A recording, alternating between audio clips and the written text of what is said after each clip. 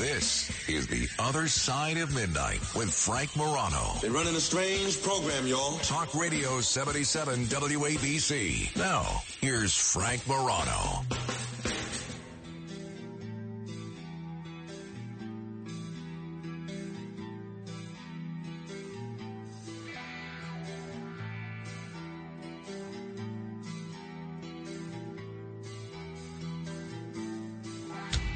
Good morrow, everyone. This is The Other Side of Midnight. I'm Frank Morano. Well, we knew this day would come, Eljanon.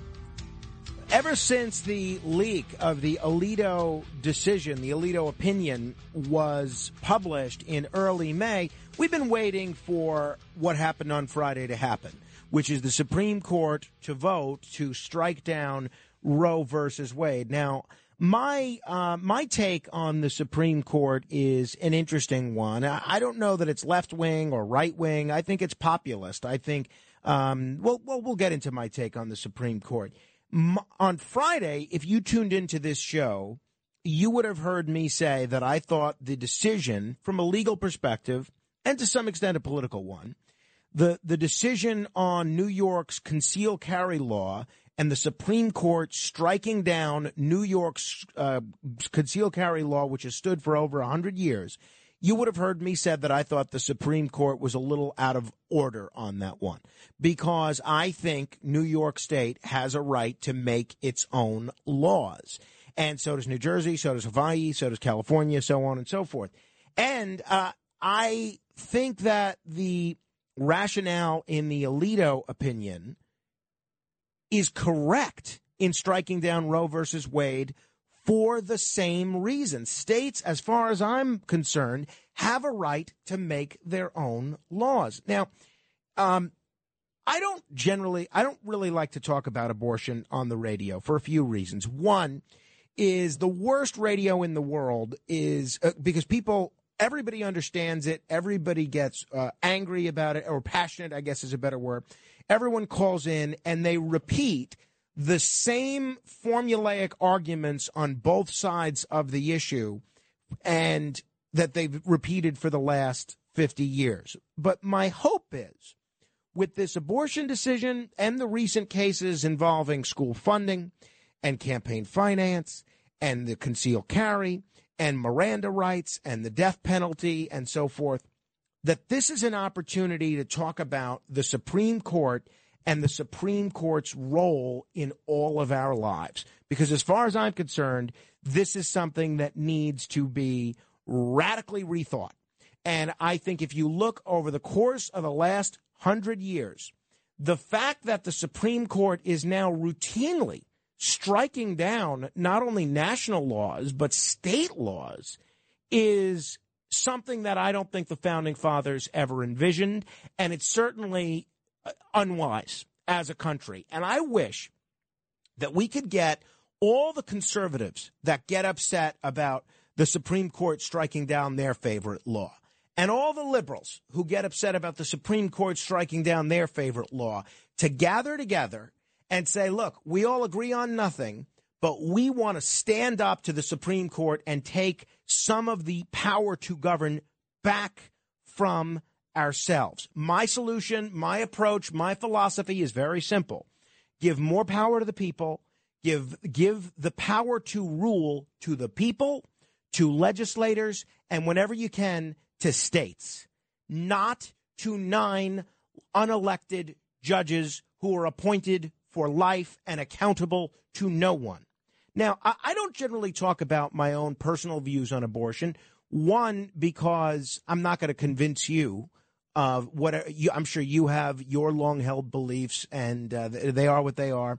And you will, not be convinced by any argument that I make on the other side.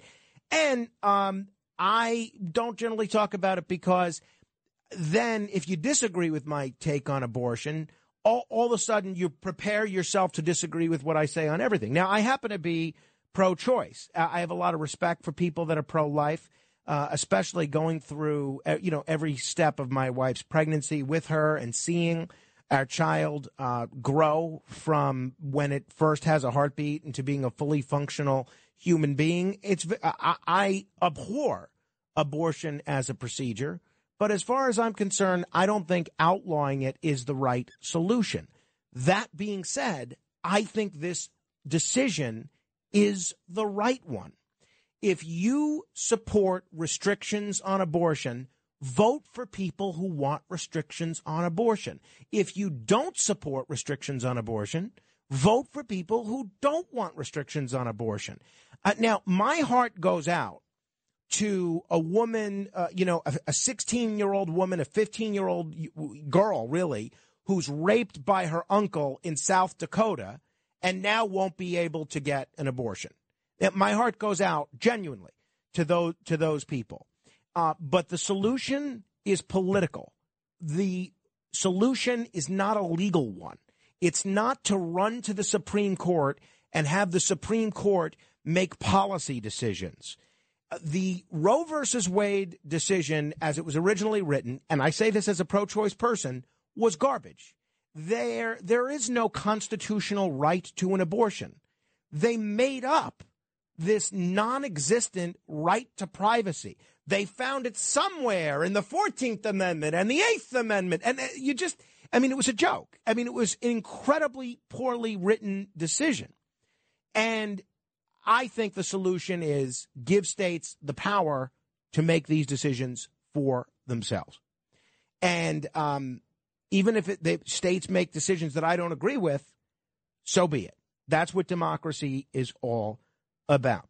Somebody, I'll take your calls on this in a second, but somebody that I thought did a fairly good job explaining this to John Catsimatidis on Friday's show was Alan Dershowitz. Now, Alan Dershowitz is somebody that's been a Harvard professor for 50 years, was also President Trump's lawyer. He knows a thing or two, especially when it comes to constitutional law. This is what Professor Dershowitz said about his take on Justice Alito's opinion and Justice Thomas's concurrent opinion. Look, I disagree with today's decision. I think it went too far. They could have just upheld the Mississippi statute, which prohibits abortions after 15 weeks. They didn't have to get to the issue of Roe versus Wade, but they did. They decided to do it. And now it's going to be up to the states, and the voters will decide in each state how much right and how much limitations on rights there should be. Democracy will have to make that decision. That's where we are. Now it's up to the voters and it's up to the people in each state after state. And I think there are worse places that we could be. I am curious, though, about the political implications. Based on what's being reported, President Trump, who ultimately appointed 3 Supreme Court justices who sort of tipped the balance of the court a bit to the right, he is said to be very worried about women punishing him if he runs again and punishing the Republican Party in general, suburban women especially. So if you notice, Donald Trump's been pretty quiet about this whole thing. He hasn't ran onto Fox News and done a victory lap about how proud he is of this decision. He's done it quietly. He is quietly telling people that he's a little concerned about what the repercussions of this might be. Now, the same is not true of Trump's former vice president, Mike Pence, who all indications are he's running for president. And we're probably, at least at this point, likely to see a Mike Pence versus Donald Trump primary for president in 2024. Pence is not only saying this decision is great, but he is saying he's essentially not going to rest. Pence is saying he's not going to rest until abortion is banned everywhere, in every state. So Pence is not content to let people make state-by-state decisions.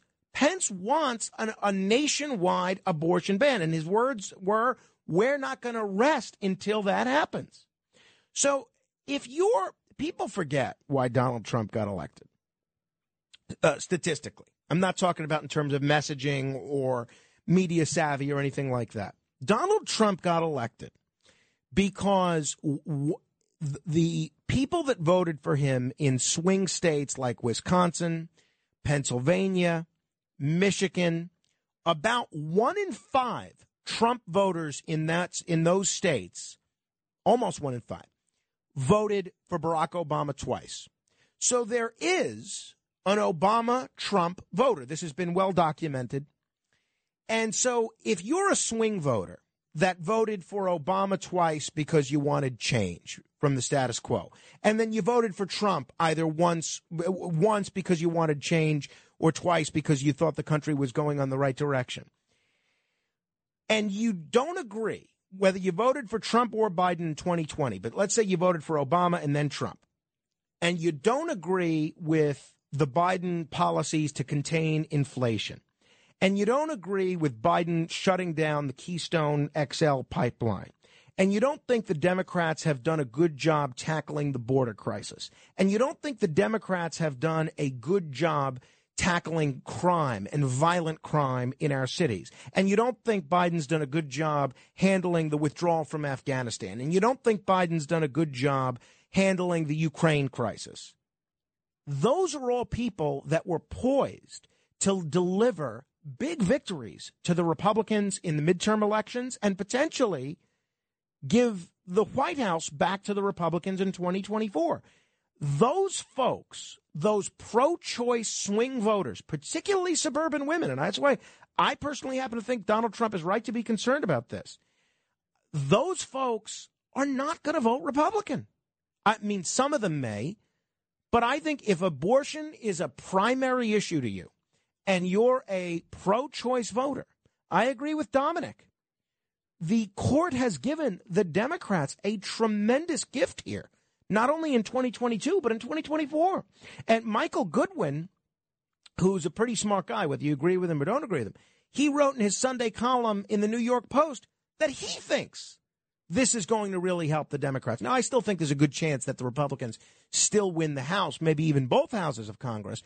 But I think it is not going to be with the kind of electoral landslide that they would have had the court done one of two things: either not heard this case or simply allowed the Mississippi law to stand and not go out of their way to strike down Roe versus Wade and to have 20 states immediately enact these trigger laws which make it illegal to have an abortion in these states. Now, to me, the bigger issue, whether we're talking guns, abortion, campaign finance, school funding, is the judicial supremacy. Judicial supremacy and the power the courts have taken upon themselves. Now, we talked a little bit on Friday about Marbury versus Madison. Now, those of you that are constitutional scholars know that Marbury versus Madison, the court claimed for themselves the right to strike down federal law. It wasn't until a little later that the Supreme Court claimed for itself the right to strike down state laws. But essentially, if we're going to recognize the Supreme Court, and to me it doesn't matter whether you're liberal, conservative, something in between, if we're going to recognize the Supreme Court's right to nullify laws that the people have passed, that their democratically elected officials have passed, then we're not living in a democracy. We're not even living in a republic, really. I mean, again, republic has a pretty broad definition, but we're certainly not living in a constitutional republic. We're living in a cratocracy. And all weekend long, when I was talking about the Supreme Court decision on guns and on abortion, folks would take issue with me and say, oh, you're wrong. Show me where in the Constitution the Supreme Court has the right to nullify federal law and to nullify state laws. It's not there.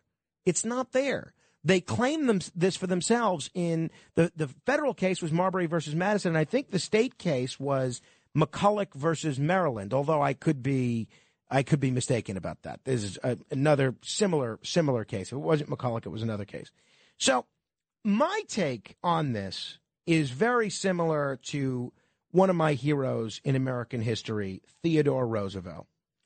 Theodore Roosevelt, when he was running for president in 1912 as the candidate of the Bull Moose Party, he said that he made a big part of his campaign giving the people back the power in a popular constitution that the Supreme Court was slowly in the process of taking. This is audio of Theodore Roosevelt from 1912 when he was running for president. The great fundamental issue now before our people can be stated briefly. It is, are the American people fit to govern themselves, to rule themselves, to control themselves? I believe they are. My opponents do not. I believe in the right of the people to rule. I believe that the majority of the plain people of the United States will, day in and day out, make fewer mistakes in governing themselves than any smaller class or body of men, no matter what their training, will make in trying to govern them. I believe again that the American people are, as a whole, capable of self-control and of learning by their mistakes. Our opponents pay lip loyalty to this doctrine, but they show their real beliefs by the way in which they champion every device to make the nominal rule of the people a sham. I am not leading this fight as a matter of aesthetic pleasure.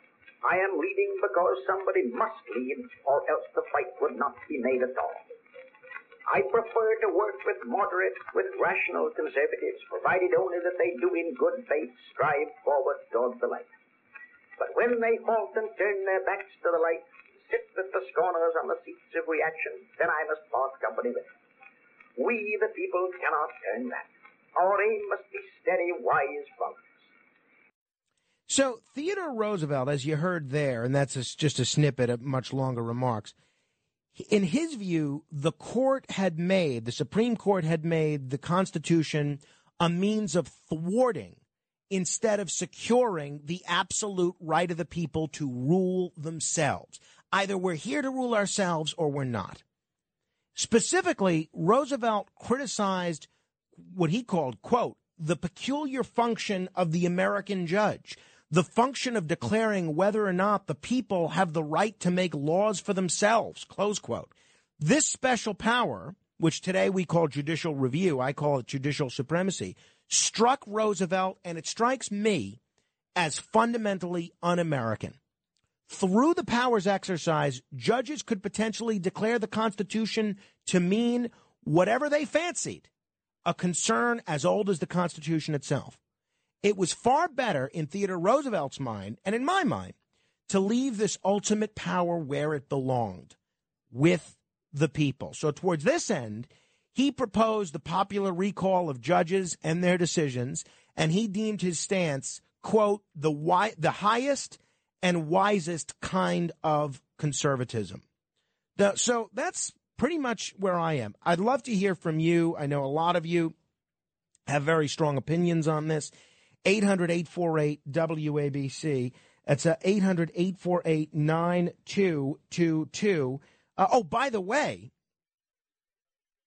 way, there has been a surge in people researching, renouncing their American citizenship and trying to become Canadian citizens. And evidently, it's not just Canada that people want to flee to. Billy Joe Armstrong is a musician with a band called Green Day, born in America, I believe. And he told a British crowd this weekend that he doesn't want to be American anymore. This is what he said. America, I'm renouncing my citizenship.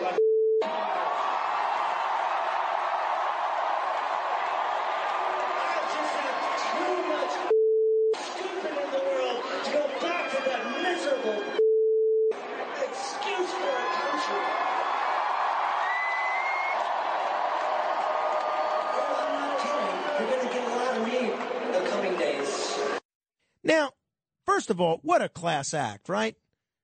And how about those people that are cheering and clapping like wild hyenas? You don't want to be American anymore, Billy Joe Armstrong? Good riddance to you. You should find a country that works better for you.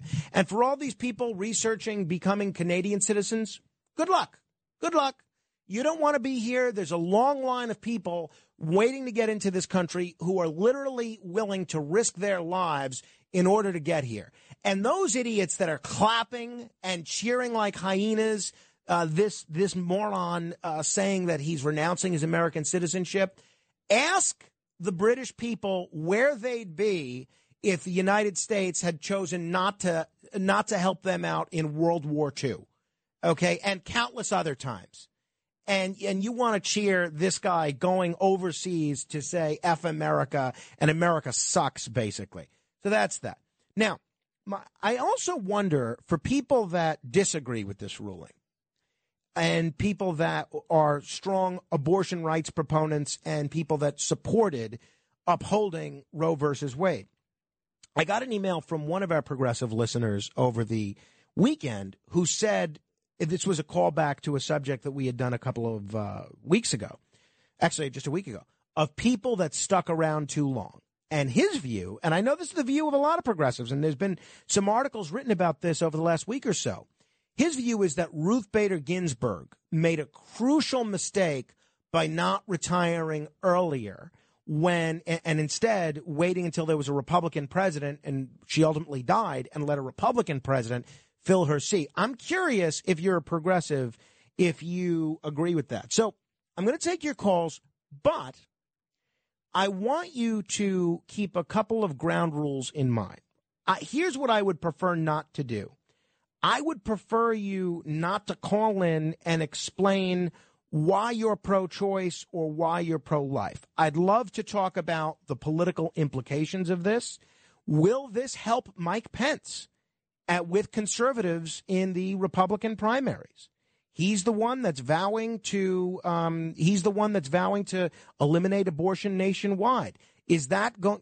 Pence, by crossing Trump, alienated some conservative voters. Could this be the issue that he needs to get them back? Will this, as Dominic Carter said, as Michael Goodwin has said, and as Trump seems to have said, at least privately, is this going to help the Democrats in both the midterm elections and in 2024? Do you agree with me? And do you agree with Theodore Roosevelt that we need a little less judicial supremacy and a little more democracy? Also, if you're one of those voters that I talked about, a pro-choice swing voter who's unhappy with the policies of the Biden administration, how does this affect your vote? Would you consider, if you were someone that was voting for Republican candidates, is this going to change your vote at all? And then lastly, Justice Thomas, in his concurrent opinion, you know what he did? He lit a stick of dynamite and then he stuck it right in the opinion that he wrote and walked away, and we're waiting for it to explode. What do I mean by that? Well, Justice Thomas, if you read his concurrent opinion, an opinion which Justice Kavanaugh backed away from, he says the court should go further. He says the court should undo their previous ruling on gay marriage, and that shouldn't be permitted. Also, he says states should be able to ban contraception if they want. I'm curious, if you agree with this decision, do you think Justice Thomas was right? Should they go further and put the genie back in the bottle on gay marriage and give states the authority to ban contraception? We're going to take your calls next. Here's what I love about the bank of callers that are on now. Okay? We have conservatives that are furious with me and liberals that are furious with me. I would have it no other way. We're going to take your call straight ahead. 800-848-9222, straight ahead. WABC.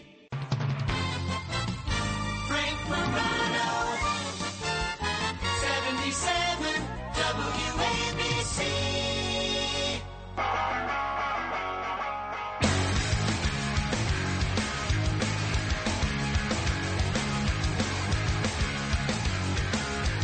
Don't want to be an American idiot.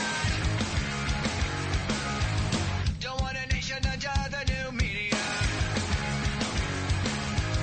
And can you hear the sound of hysteria? The subliminal mind of America. This is The Other Side of Midnight. That's Green Day. Billy Joe Armstrong, who I guess is in Green Day. I couldn't have picked Billy Joe Armstrong out of a lineup before this. He is now saying F America. He's renouncing his American citizenship to become British. My thinking is good luck to him. You don't want to be American anymore? We don't want you. There's a long line of people that do. I just got an SMS text message here from a listener. She writes, and if you want to send me an SMS text message, you can do so, 816-8-MORENO. She writes, I am one of those suburban women you were just speaking about. I find a lot to dislike about Biden and his administration and was planning on voting Republican. But now I'm not so sure. I'll have to think long and hard. I'm curious if other people feel the same way. Because I think, as Dominic said, and as Michael Goodwin said, and as Trump seems to say, at least privately, this is a tremendous electoral gift to the Democrats. What do you think about any of the questions that I raised? 800-848-9222. John's in Freehold. Hello, John. Sure, what's up, Frank? Real quick, I want to talk about the abortion thing, but the Green Day guy, he did the same thing when Bush was president and we had the war in Iraq. Oh, is that right? Did he do that? He said the same things, and the album American Idiot is all about Bush and that time period. Well, that's I didn't know that. Well, so again, my take is the same no matter who's president. Bush, Clinton, Obama, Trump, Biden, doesn't matter. You know, it doesn't matter who's president to me. I think it's still a pretty great country to live in. They don't realize how they can only do the things they do here. If they were somewhere else, they wouldn't be where they are today. They don't realize right. That. Exactly. But, exactly. And then abortion, honestly, in my opinion, I think that, I don't think you can abort like a grown baby. I think you have plenty of time in the first 2 months to decide if you want a baby or not. After that, I think everyone should have their own choice. But I like what the judge Clarence Thomas, what he's doing. But it's not that he wants to get rid of gay marriage and all that, or maybe he does. But I see his point of view. He's giving the rights back to the people. He's saying it's not up to the judges to decide all this. It's up to the people in each state. Everyone gets to actually vote on it, and their vote counts. Right, and thank you, John. And that's exactly my view. And that was my view when the court struck down the Sullivan Law on concealed carry, and it's my view on abortion. I don't think that in most states they're going to go forward with banning contraception. And because, like Theodore Roosevelt said, this is all a question of, do the people have a right to govern themselves? Or do we live in a government of and for the Supreme Court? Speaking of Justice Thomas, Alan Dershowitz commented on that to John Katsimatidis on Friday on the expansive view of what Justice Thomas thinks the court should look at with respect to gay marriage and contraception. I do think that this is in the end going to help the Democrats in some states which are close and which you have people who are on the fence about how to vote Republican or Democrat, and they have daughters or nieces or grandchildren, and they're going to say to themselves, I just want them to be able to have an abortion in the first few weeks if there's an accident, and maybe they'll vote Democrat as a result. We don't know. Nothing is predictable. Everything has changed. I just hope this doesn't endanger the rights of gay marriage, of contraception. There's a big difference between abortion. Abortion has a potential victim. There is a fetus. It's not an appendix. It's a real thing, whether you think it has the right to life or not. It's a real thing.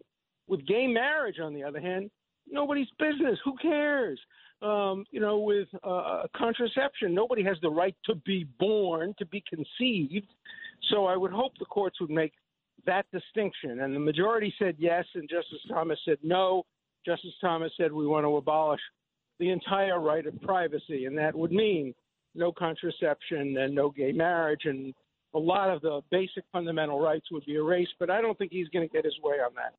Mary Beth is on Long Island. Hello, Mary Beth. Good morning, Mr. Level-Headed. It's good to talk to you and to listen to you. You must have me confused with someone else, Mary Beth. I've been called many names. Level-Headed is rarely one. Well, on this issue, listening to you, I feel you are.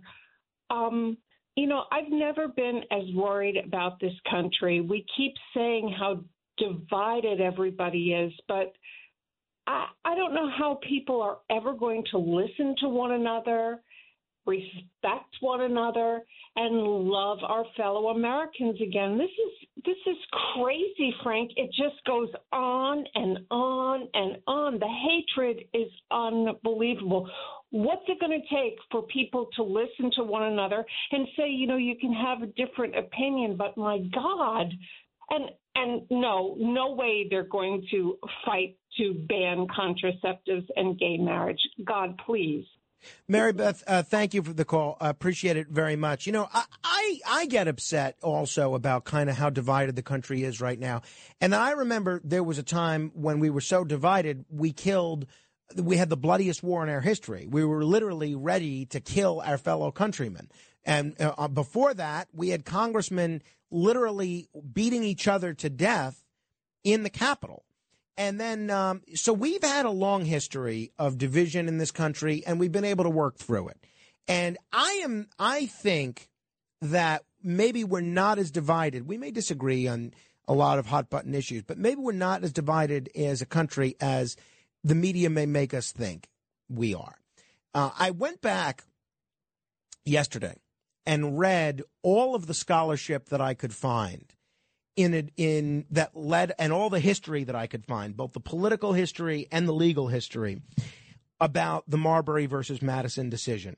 And the thing that's amazing about Marbury versus Madison is how partisan Jefferson was and how partisan the Chief Justice John Marshall was. And all the posturing, all the language, the result itself in the Marbury versus Madison decision, it's all a result of rampant partisanship between the Federalists and the Democratic Republicans, who at the time were still kind of calling themselves the anti-Federalists to some extent. So partisanship, and very polarized partisanship, that's nothing new either. So we've been through this before as a country. Hopefully we can handle this maturely. When I see protests, I think that's great. I think that's all about what makes America so great, in spite of what Billy Joe Armstrong says. When I see death threats for Supreme Court justices, that is horrifying, horrifying. And this is one of the reasons that I've been against life tenure for Supreme Court justices. The Supreme Court, all the courts, it should be about calling balls and strikes. You shouldn't be rooting for the confirmation of a Supreme Court justice because you think he's going to implement your policy agenda. The energy, in my view, in that realm should be in the electoral arena. That's where those fights should take place. And, again, as Theodore Roosevelt himself said, essentially, if we're going to recognize that the Supreme Court can do whatever, nullify laws passed by the people, then essentially we're saying the Constitution is whatever the Supreme Court says it is. And think of how dangerous that is when they're appointed to life for life and accountable to no one. 800-848-9222. I'm going to try. I've said enough. I'm going to try and get to as many calls as we can, because then I do want to move on to some other subjects, because I would like to touch on some lighter issues as well. Pamela is in Central Jersey. She's been holding a while. Hello, Pamela. Hi. Taking passion and my own personal opinion out of the equation, I myself have had an awakening during this argument. It started out as worried, like, this is going to affect the Republicans because this is too hot a topic. But I find something enlightening and something to be joyful about. I really have realized how important everybody's saying religion is dead in America, that people have no more morals and et cetera. But I find it interesting that people are passionate about this from a moral standpoint. So I feel there's hope for us. And I take it in a different way. I've actually changed my depression over it and actually feel that America is cooking again. All right. Well, great. Anything that makes people more optimistic, God bless you. Well, that's what we need. 800-848-9222. Chris is in the Catskills. Hello, Chris. Frank, that was an amazing breakdown. Very logical presentation you just gave in the beginning of your program because you presented your own opinion and you did it in a way that wouldn't offend anybody. This is what you were getting at and you're going to get at later is this has a populist effect. An anti-government effect is what the Supreme Court did by this decision. In terms of turnout, as more and more I think about it and listening to you, I think this is going to affect the turnout. The suburban housewife that sent you a text, if she lives in New York, New Jersey, or Connecticut 2 years from now, it's probably not going to make a difference in the presidential election because it's an electoral decision. But if you look at purple swing districts for Congress in these like Pennsylvania, this might make a difference in the presidential election. I think it'll make a difference this year in Pennsylvania in the gubernatorial election because now you have two candidates for governor in Pennsylvania, one strongly anti-abortion, one strongly pro-choice. And so I could easily see a lot of swing voters in Pennsylvania saying, well, we don't want this guy to outlaw abortion, which is what he says he's going to do. So we're not going to vote for him. I appreciate the compliment, Chris. Thank you. 800-848-9222. And before everybody finishes tearing me apart, let me also cite Mike, who sent me an SMS text message. Frank, I've listened to hours and hours of talk radio since this decision came down, and I have to say that the last 30 minutes of commentary has been some of the best I've heard. You are a gifted orator. My goodness. I better leave now. I'm not getting any better than that. Take that, Curtis. That's what he said. I didn't make that up. He did say that. 800-848-9222. David is in the Bronx. Hello, David. Good evening. Well, good morning, good evening. I'm not sure. Neither am I. Yeah, okay. So I want to address the Clarence Thomas concurrence because I think that's where the most danger lies for the future. And I want to point a couple of things out about that. He mentioned a couple of decisions that have been ignored by the media for some reason. The first one was the one involving gay sex between two consenting adults sodomy. In right. Texas. Right, exactly. And the second, which he did not mention, was Loving versus Virginia, which legalized interracial marriage, which obviously Clarence Thomas benefited from. So this is my concern. There are places in this country that if these issues are sent back to the states, there might be a movement to ban contraception, saying that it's abortion, like the morning after pill. Right. I think the two types of abortion, of contraception that they're most likely to go after are women that use an IUD and what you just cited, Plan B, the morning after pill. Right. But this is the thing, and I agree with you basically about the Supreme Court not having the powers that it has assumed for itself. But I think we need a mechanism to guarantee certain basic constitutional rights in all 50 states. When you have states that don't allow abortion, don't allow gay marriage, and trust me, that's coming, and don't allow contraception or may even decide that interracial marriage isn't a good idea, how can you have one nation when you have states that have such divergent opinions on what a civil right is? Well, that's a fair point. Go ahead. Sorry. And I'll just say this as far as the privacy right. I don't believe that there is a, quote, privacy right in the Constitution, but I do believe in the Fourth Amendment. It says that we should be secure in our persons, okay? Right, but David, Justice Blackmun didn't cite the Fourth Amendment when he wrote the Roe versus Wade decision. That's why it was a mistake. Mm-hmm. That's what I'm saying. I think it needs to be revisited. But I think there is a constitutional guarantee to a form of privacy because think about it, Frank. Just like with the gay sex thing, the idea that the government can send agents into your bedroom between two consenting adults, that should horrify most of your listeners. Yeah, I agree. I agree, David. Look, I'm not for any law that prohibits sodomy. Would some states try to pass an anti-sodomy provision? Maybe. I don't see even the most conservative state in this day and age, in the year 2022, moving to prohibit interracial marriage. I don't. I mean, I can't see it. I can't see the voters electing people that are going to ban interracial marriage. I can't see it. And I'm sure maybe folks that were alive at the time of the Loving decision would have a different perspective, but I don't think that's likely. 800-848-9222. I'm going to go to folks just in the order in which they've been holding because I want to try and get to as many folks as possible. Stuart is in Forest Hills. Hello, Stuart. Yes, Frank. As a Republican who wants to see a red wave this November to save this country, I must tell you, regarding Pennsylvania and Illinois, I am horrified at the strategic stupidity, not just of Donald Trump, but of Republican primary voters.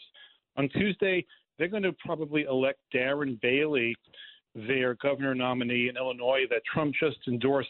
He's an abortion absolutist with no exceptions. In Pennsylvania, as you mentioned, Doug Mastriano, Trump endorsed him. No exceptions. What in the hell was Trump thinking? These are purple states. These are not red states. These voters think they're living in red states. They're in purple states.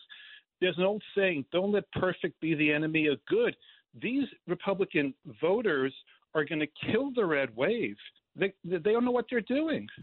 Stuart, I haven't followed the Illinois race as closely as it sounds like you have. I do agree with your analysis of the Pennsylvania race. I think the courts and the primary voters, in the case of Pennsylvania, have taken defeat straight out of the jaws of victory. So I do think you're right about that. 800-848-9222. Now, if you're the Supreme Court, you're not supposed to make decisions based on political considerations. The fact of the matter is they do. And they have since at least 1803. 800-848-9222. Al is in Yonkers. Hello, Al. Yeah, Frank, thanks for taking my Sure. call. I always like listening to your show. Thanks. And the gentleman who precedes you, Dominic Carter. I just wanted to say that I think that President Trump and his supporters are probably pleased that the three justices that he appointed to the court turned out to be conservative because, as you know, throughout the decades, that hasn't always been the case. Dwight Eisenhower put Earl Warren on and William Brennan. They turned out to be liberals. The same thing happened with Blackmun when Nixon appointed him, John Paul Stevens, and also George Bush, the first one, George H., when he put on David Souter. So I think the President Trump, again, must be pleased that at least who he put on the court are conservatives. Yeah, Al, I think Trump wanted to go with conservative judicial nominees because he felt, rightly so, that it would help him maintain his base. And I think you're right in the case of George H.W. Bush probably living to regret that Souter nomination. Some people might say that President Reagan regretted nominating Justice Kennedy or Justice O'Connor as well. I don't know if I agree as much on the Ford nomination of John Paul Stevens or the Eisenhower nomination of Earl Warren, because Ford and Eisenhower, they were not conservatives. I mean, they could have just as easily been Democrats. And I think through the prism of hindsight, while conservatives may not have viewed this way in 1954, I think most conservatives would, and again, I'm not trying to speak for most conservatives or anybody. I think a lot of conservatives would think that the Brown versus Board of Education decision striking down segregation, that Earl Warren, that was his most famous decision, and he was able to get a 9-0 vote on that. I think a lot of conservatives today would probably agree that it was right to strike down the Jim Crow laws. But I think you're definitely right that a lot of Republican presidents have had buyer's remorse in terms of thinking they were getting one type of justice and getting another. And you're right. I think Trump voters that voted for him because of the Supreme Court issue, there's certainly no buyer's remorse here. Al, great call. Thank you. I do also think that there's a lot. It's not always clear what conservatism is. For some people, conservatism is about less government. And so if you believe in less government, you would think, all right, well, it's none of the government's business if a woman makes a decision, a woman who's been raped by her uncle in South Dakota makes the decision to go and get an abortion. Other people believe conservatives fight for freedom and that freedom extends to the unborn. So it's not always clear what conservatism is. There's a lot of different types of conservatism out there. 800-848-9222. Let me squeeze in David in Orange here. Hello, Dave. Hello, Frank. How are you? Perhaps I should have saved this question for Thursday evening. If, in fact, there is such a thing as a soul, when is a soul acquired? When the nurse slaps the baby on his behind? Just something to consider rather than the political. Thanks, Frank. Yeah, well, thanks, Dave. I have no idea the short answer. And again, I would have a very tough time ever being a party to a woman's decision to get an abortion. But, and again, I don't want to make this whole, should abortion be legal or should abortion not be legal? My scope in discussing this, my hope anyway, was to discuss the scope of the Supreme Court and what the proper role for the court should be in 21st century America. Additionally, from an analytical point of view, I am curious about the political implications of this, because now Mike Pence is going on a barnstorming tour. He wants to make abortion illegal nationwide. And I think that's going to turn off a lot of voters. I really do. It may help him with the base in the primaries. But as Michael Goodwin said, as Dominic Carter said, and as Trump seems to be saying privately, I think this may hurt the Republicans both in the midterms in some key states, and I think it may hurt in 2024. Hey, we'll continue with your calls in just a minute. 800-848-9222. That's 1-800-848-WABC. This is The Other Side of Midnight. I'm Frank Morano. Straight ahead. WABC. We are New York on New York's Talk Radio 77 WABC. Now, here's Frank Morano.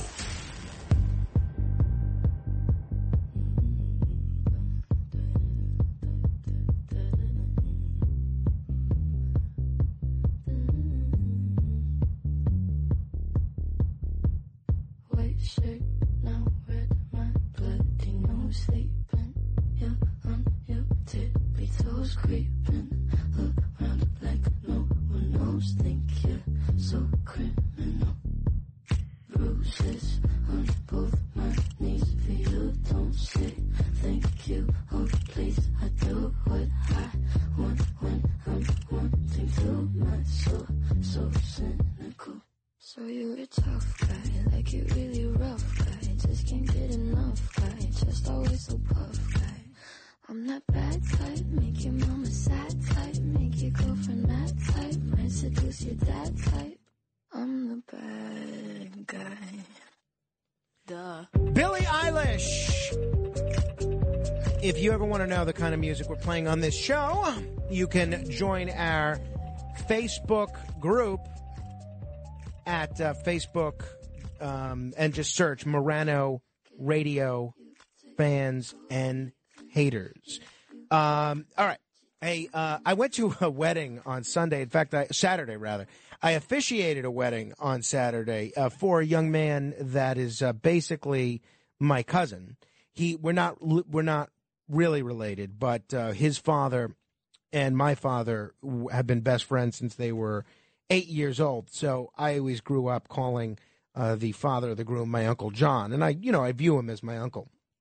And his son, Santo, got married, a beautiful woman named Christina, and they had asked me to officiate the ceremony, which I was honored to do. It was a nice outdoor service, a lot of fun. And they had two rules for the DJ. The only two rules the couple had were no rap and no country.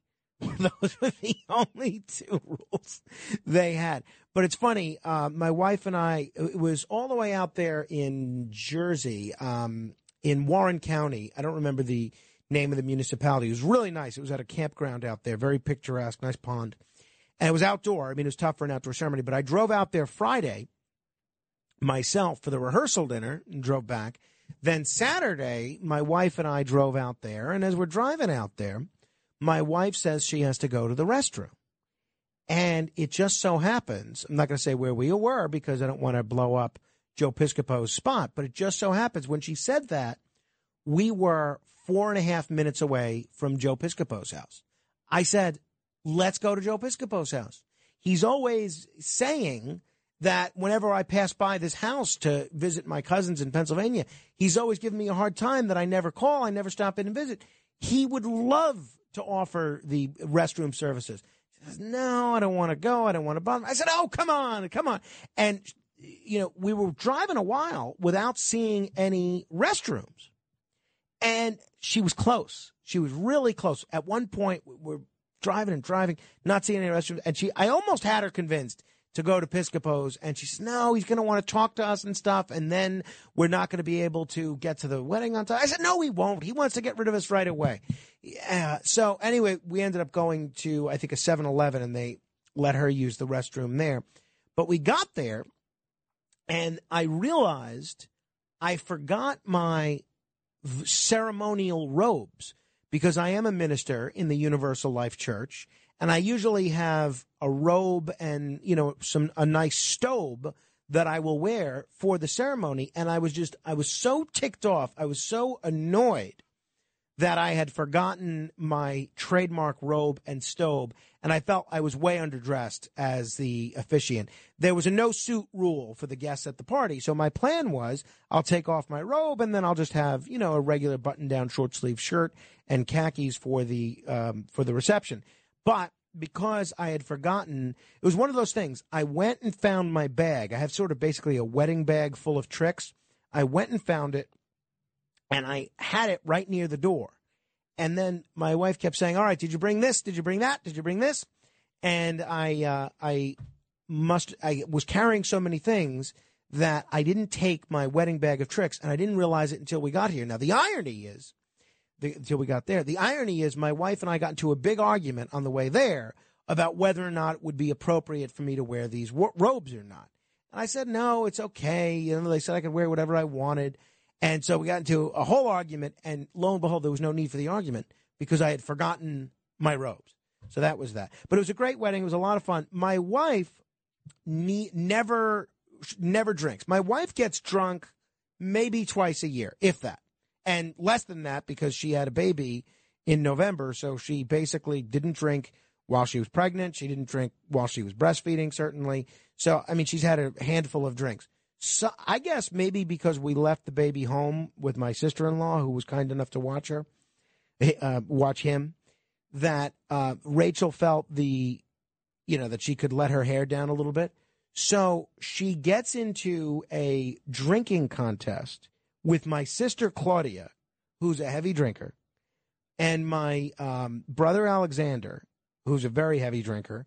He had to have a handicap, a -3 or -4 handicap, and Alexander's girlfriend, Marley. Now, this is not a wise thing to do from my wife Rachel's perspective because she never drinks, and she's going to battle 3 heavy drinkers. Lo and behold, they were drinking beer, right? And the contest was who could drink the most beers by the end of the night. Now, usually Rachel is always the one who's sober and is the designated driver. So once I see she's embarking on this drinking contest, then I know it's my turn to be the sober one, which I don't mind doing because Rachel always does that for me. So I didn't end up really drinking anything, which is fine. So Rachel drinks 9.5 beers. 9.5 beers. She lost the contest to my sister who drank 10. But as Rachel said, she said, this is the most drunk I've been since college. So I'm glad she got to have a good time and let her hair down. And on the way back, because we had about an hour and a half, 2-hour trip back to our home, we made sure to stop, and she was drinking plenty of water. So she really wasn't hungover. She was a little bruised from dancing excessively, but she wasn't hungover. But it was a lot of fun.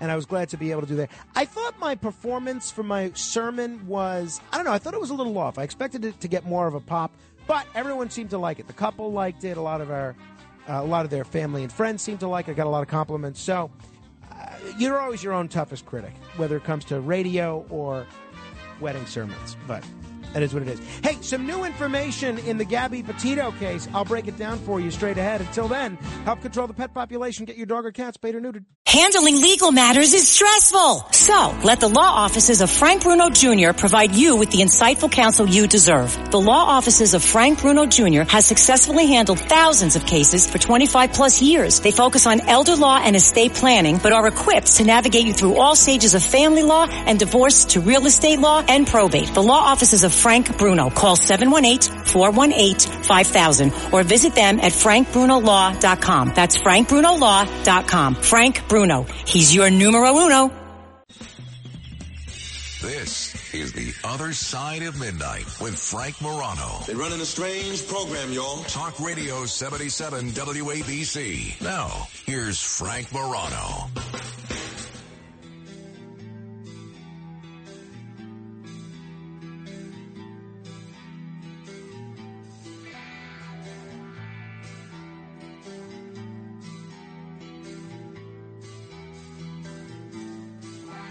Good morrow, everyone. This is The Other Side of Midnight. I'm Frank Morano. You remember the Gabby Petito case? A very sad situation in which Gabby Petito was going around the country recording these social media videos with her boyfriend, Brian Laundrie. She goes missing, and then almost immediately, Brian Laundrie is a big suspect in her disappearance. Ultimately, it turns out he goes missing, and both of them end up dead. Well, Brian Laundrie admitted to killing his girlfriend, Gabby Petito, in a notebook left in the Florida swamp where he committed suicide. But Laundrie insisted that it was, quote, an act of mercy. I ended her life, he proclaims in the note, which was recovered by the FBI in October. I thought it was merciful, that it was what she wanted. But I see now all the mistakes I made. I panicked. I was in shock. Laundrie claimed he wanted to put Petito, whom he was reportedly engaged to, out of her misery after she fell and hurt herself in the Wyoming wilderness, but said he immediately regretted it after killing her. From the moment I decided took away her pain, I knew I couldn't go on without her. This woman obviously was a 22-year-old woman from Long Island. She was on this road trip with Laundrie. She was found strangled to death in a campground. And Laundrie, of course, as I mentioned, disappeared after her death, and that sparked a nationwide manhunt. And I'm looking at the note. You could find it online. And it's just, everything about this is so heartbreaking. To see this beautiful young woman, 22 years old, dead like this. And you look at the very peculiar notebook entries on this. And then he goes and says, I have killed myself by this creek in the hopes that animals may tear me up. Animals may tear me apart, that it may make some of her family happy. Then, in different ink, the notebook says, please pick up all of my things. Gabby hated people who litter. Oof.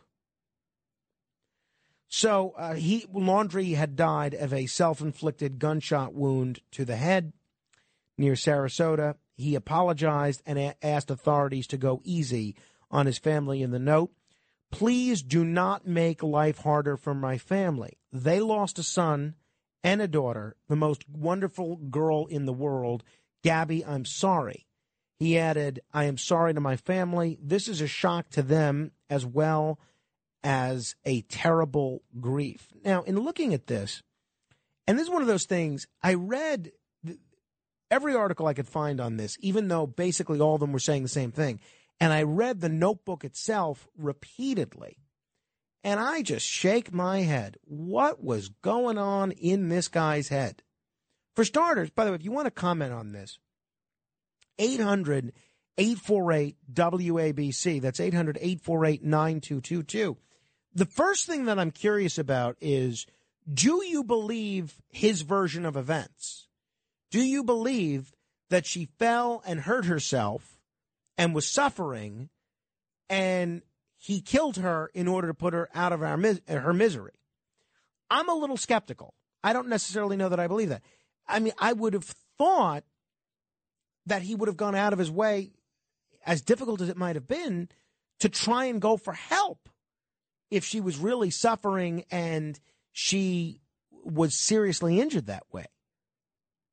So I'd be curious if you believe what he's claiming here. 800-848-WABC.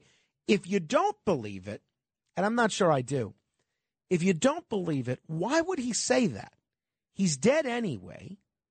Is he doing it to make himself look better posthumously?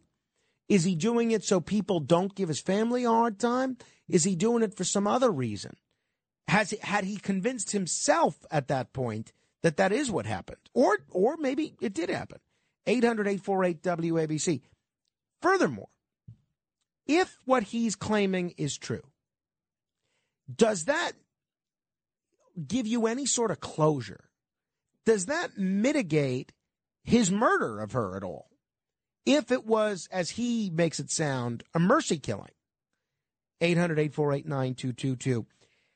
In my view, look, obviously, I am not a psychologist, and even if I were, I couldn't diagnose people that I've never met, let alone people that are dead. In my view, everything that we've heard about both of these people, Gabby Petito and Brian Laundrie, is an indication. I think they were both people that were dealing with severe mental illness. I mean, if you look at kind of the emotional breakdowns that she was caught on tape having, remember when the police intervened? That did not strike me as a woman or a person that was emotionally sound. And if you look at this note, the fact that the guy's worried, the fact that the guy kills himself, number one, which is not indicative of a healthy mental state, after killing his girlfriend, which is bizarre. And then he goes so far as to say, I hope animals tear me apart so that it brings some closure to Gabby's family. And please pick up my stuff because Gabby hated people who litter. To me, I hate to use this term for someone that's clearly suffering from some sort of mental illness, but it just sounds crazy. How do you read the situation? And if you have other theories about what happened here, you know, that's one of the things we can always count on with our audience is they always have some interesting theories that I haven't necessarily thought of. So I'd be curious what your take is on this. 800-848-9222. That's 1-800-848-WABC-1234. Open lines if you'd like to comment. But I'd be curious what a handwriting analyst would have to say about what you can tell by his handwriting. His handwriting looks pretty standard to me. It's printed. It's not script. But somehow the handwriting experts can always tell something by looking at handwriting that I can never see. I'm curious what it says if you look through this, because to me, it's just so incredibly bizarre. He writes, if you were reading Gab's journal, looking at photos from our life together, flipping through old cards, you wouldn't want to live a day without her. Knowing that every day you'll wake up without her, it's a little smudged, so I can't see all of it. It says, your wish, you wouldn't want to wake up. I'm sorry to everyone this will affect. Gabby was the love of my life, but I can't make out the next line. I'm so very sorry to her family because I love them. It's really just such a sad situation. Now, look, I could understand you get into a heated argument with your boyfriend or your girlfriend.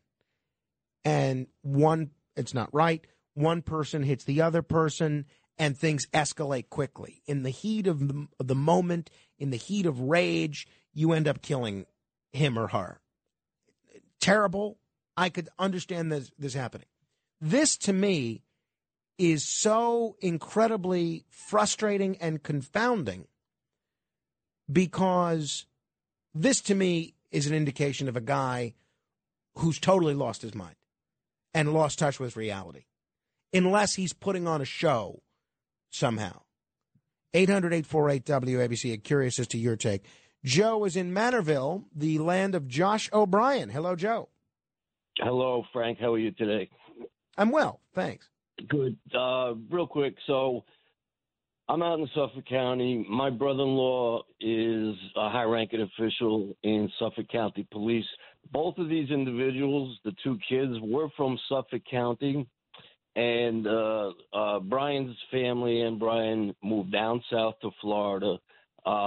She suffered from OCD and bipolar, and that was proven by CVS prescription records, which you could kind of tell in some of the dialogue that she had put out on YouTube. But I tell you, there's if you know Joe Patino, he went down there, and I believe it was in August, Frank, with a couple of his friends to confront Brian's family because they weren't returning any texts or phone calls. They weren't communicating. And Brian obviously came back with the van in the beginning of the month. And I just put it out there. If you commit suicide and the gun is not by your body and it somehow floated away 40, 50 yards, it's a lot of BS. And it was a whack attack. Really? By Patino. And Patino had friends in, you know the type of friends I'm talking about. Well, so and, wait. So, Joe, you think Gabby Petito's father had basically underworld connections? I gently say that. And he did go down, and you could, refresh your memory, to the Landry house 2 days before it finally went public to confront Brian's father and mother. You're not talking to me. And he also went down with 3 people.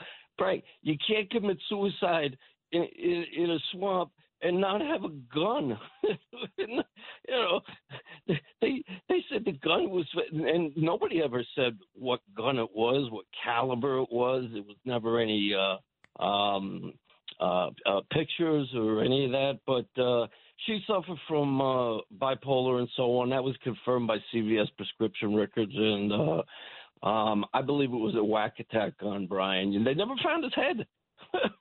And the other thing was, real quick, I'll just get off the phone, is that they put her entire body, they put her entire skeleton back together. There was no fracture of a leg or any of that kind of stuff. So needless to say, you don't believe what's written in the journal? I don't believe it, no. I believe it was a whack attack on Brian. I think he killed her. Oh, by the way, do you know what you saw the vehicle, Frank, that they were in? It was a Chevy Astro. It's about 4 feet wide, and she was freaking out all the time because he was bringing dirt into the vehicle. They had like 3 feet to live in.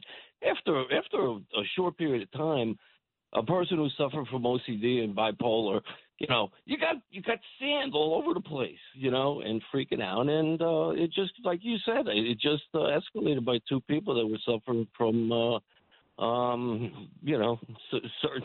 certain psychological things. But I think after a while, you just end up doing something that you really regret. But they never found the gun, Frank. You can't shoot yourself in the head and not find your skull.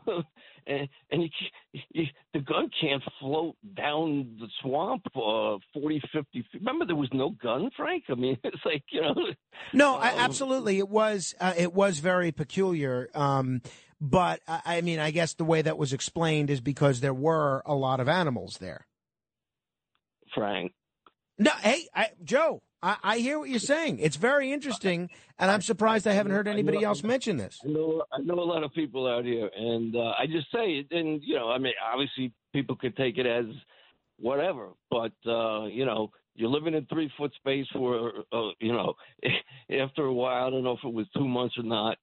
She being OCD, him bringing dirt in, and them just having fights, and after a while, I just think it just something erupted, and he did a bad thing, but and they were guilty. By the way, his parents were guilty in they were aware of everything that went by. Can't show back up in her truck and have no explanation, and all of a sudden go buy a slide on a camper and go for a camping trip, And Patino, her father, he went down there 2 days before down south to Florida, and they had a couple people. Well, that's the way I'll leave it. Joe, somebody else I might appreciate have that. Let me try and grab a couple other calls as well. That was interesting. By the way, I want to make clear that's Joe's theory, what he's saying. I am not endorsing that theory. I hadn't heard that theory. I have nothing to do with that theory. So that's Joe. Joe's views do not reflect my opinion. They do not reflect the views of the station. He's putting that out there. I am just curious what your take is on this journal that's been recovered. In my view, it's an indication of a severely mentally ill man. And I'm curious if you buy what he's saying, that he did this to put her out of her misery after a fall.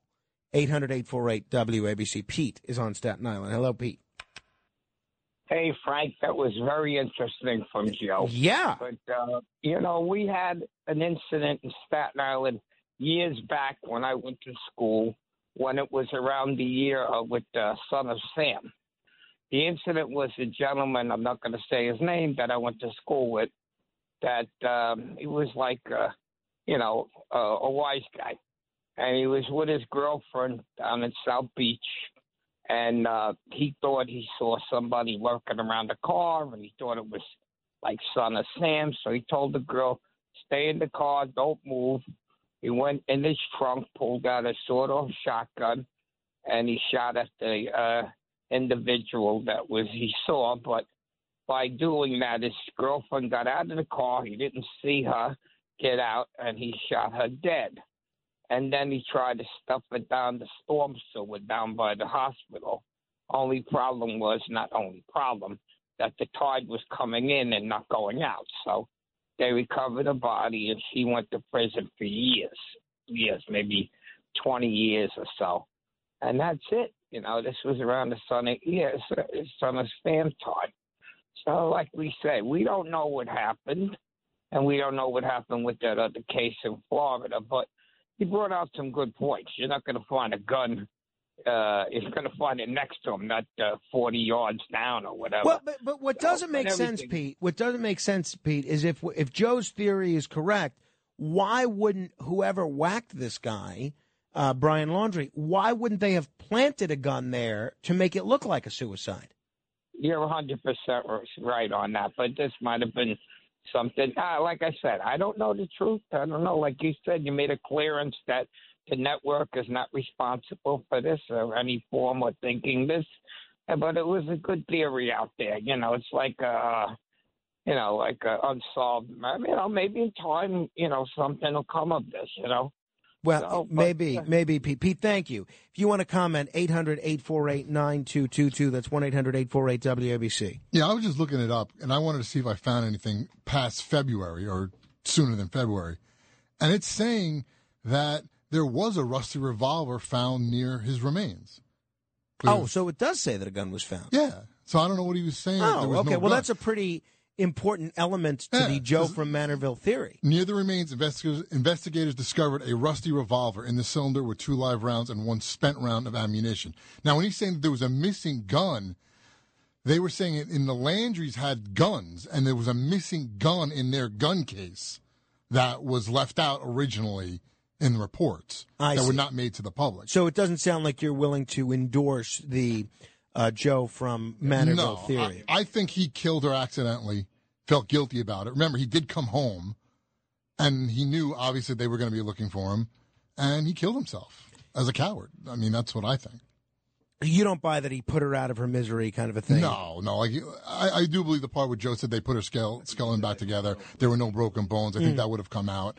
And I think he strangled her. That's what it said, that she was killed by strangulation. And that's what I believe. 800-848-WABC. That's 800-848-9222. On another note, so I collect presidential bobblehead dolls. I'm now up to 14.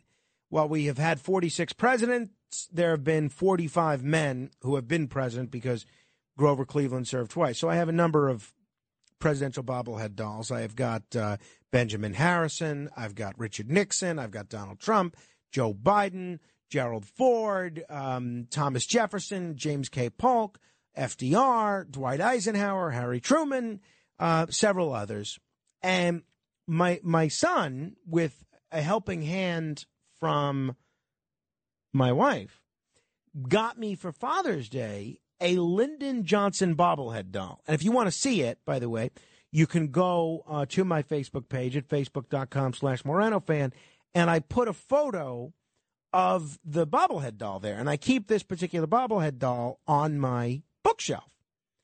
And, it just goes to show you, somebody always manages to have a problem with anything that I'm doing. It doesn't matter what it is, but anything that I'm doing. Now, my bookshelf is color coordinated. All the red books are together, all the green books are together, all whatever color. And that was a system designed by my sister Claudia, and I've maintained that system. And a guy comments, most people had kind of helpful, fun comments, and it's intended to be fun. The whole photo, it's intended to be fun. And if people are ever looking for a gift to send me, it's always nice to send a presidential bobblehead doll. So this one Facebook user, Philip, he says, your reading material is rather one-sided, ... Now, you're going to throw 4 dots in there? I mean, that's a bit much. Even Polk's daughter didn't have that many dots. So I said, which side? And he says, conservative. Look at the book titles. Now, not that there's anything wrong with having conservative books. I do have a lot of conservative books. But I said, let me go back and look at the books that are in the background, because I didn't pay attention to the books that were in the background of this bobblehead doll. So I said, let me just see what he says and what he thinks is so conservative. So I look, and one book is Corruption Officer by Gary Hayward. That is a memoir from a corrupt corrections official. It has nothing to do with politics, at least not conservative or liberal. There's nothing espousing anything conservative in that book. So that book is non-political. The next book is Swing Voter. That is a novel, which is just kind of a silly novel. And it's, there's no political bent at all. It's called The Swing Voter of Staten Island. It's a fictional book about a guy that I got it because the main character is from Staten Island.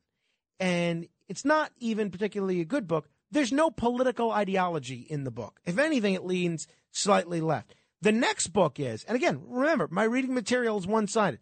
The next book is Prankopedia, which is a guide to coming up with pranks, non-political. So we're at 3 books that do not have a left-wing or right-wing bent.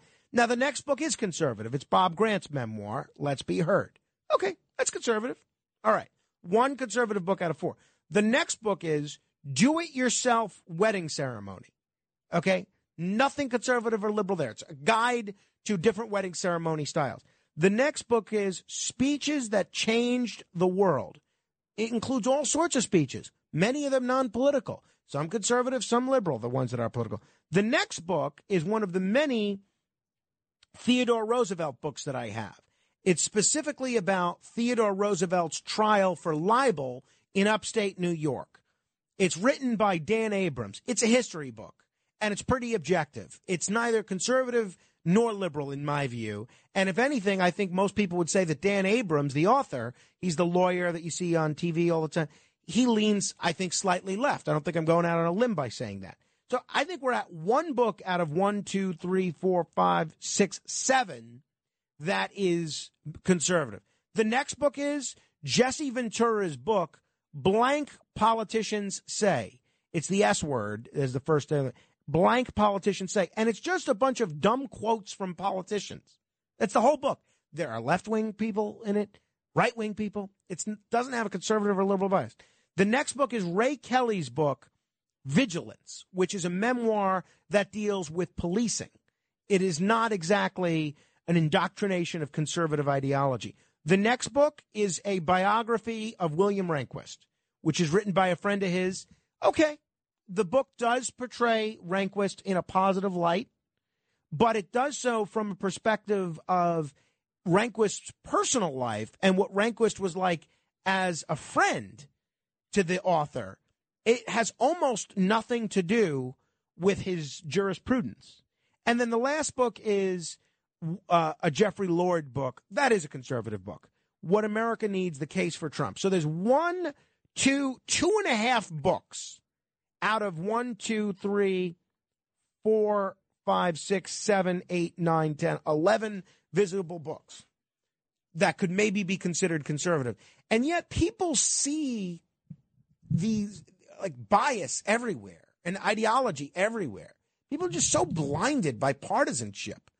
I can't imagine what it must be like to get up in the morning and view everything through the lens of partisanship. I can't.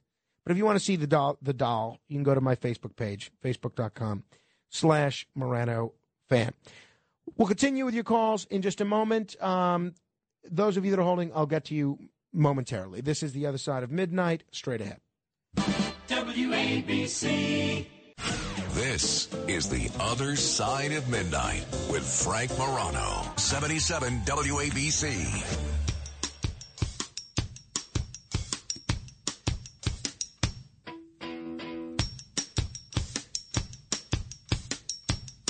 You gotta keep them separated.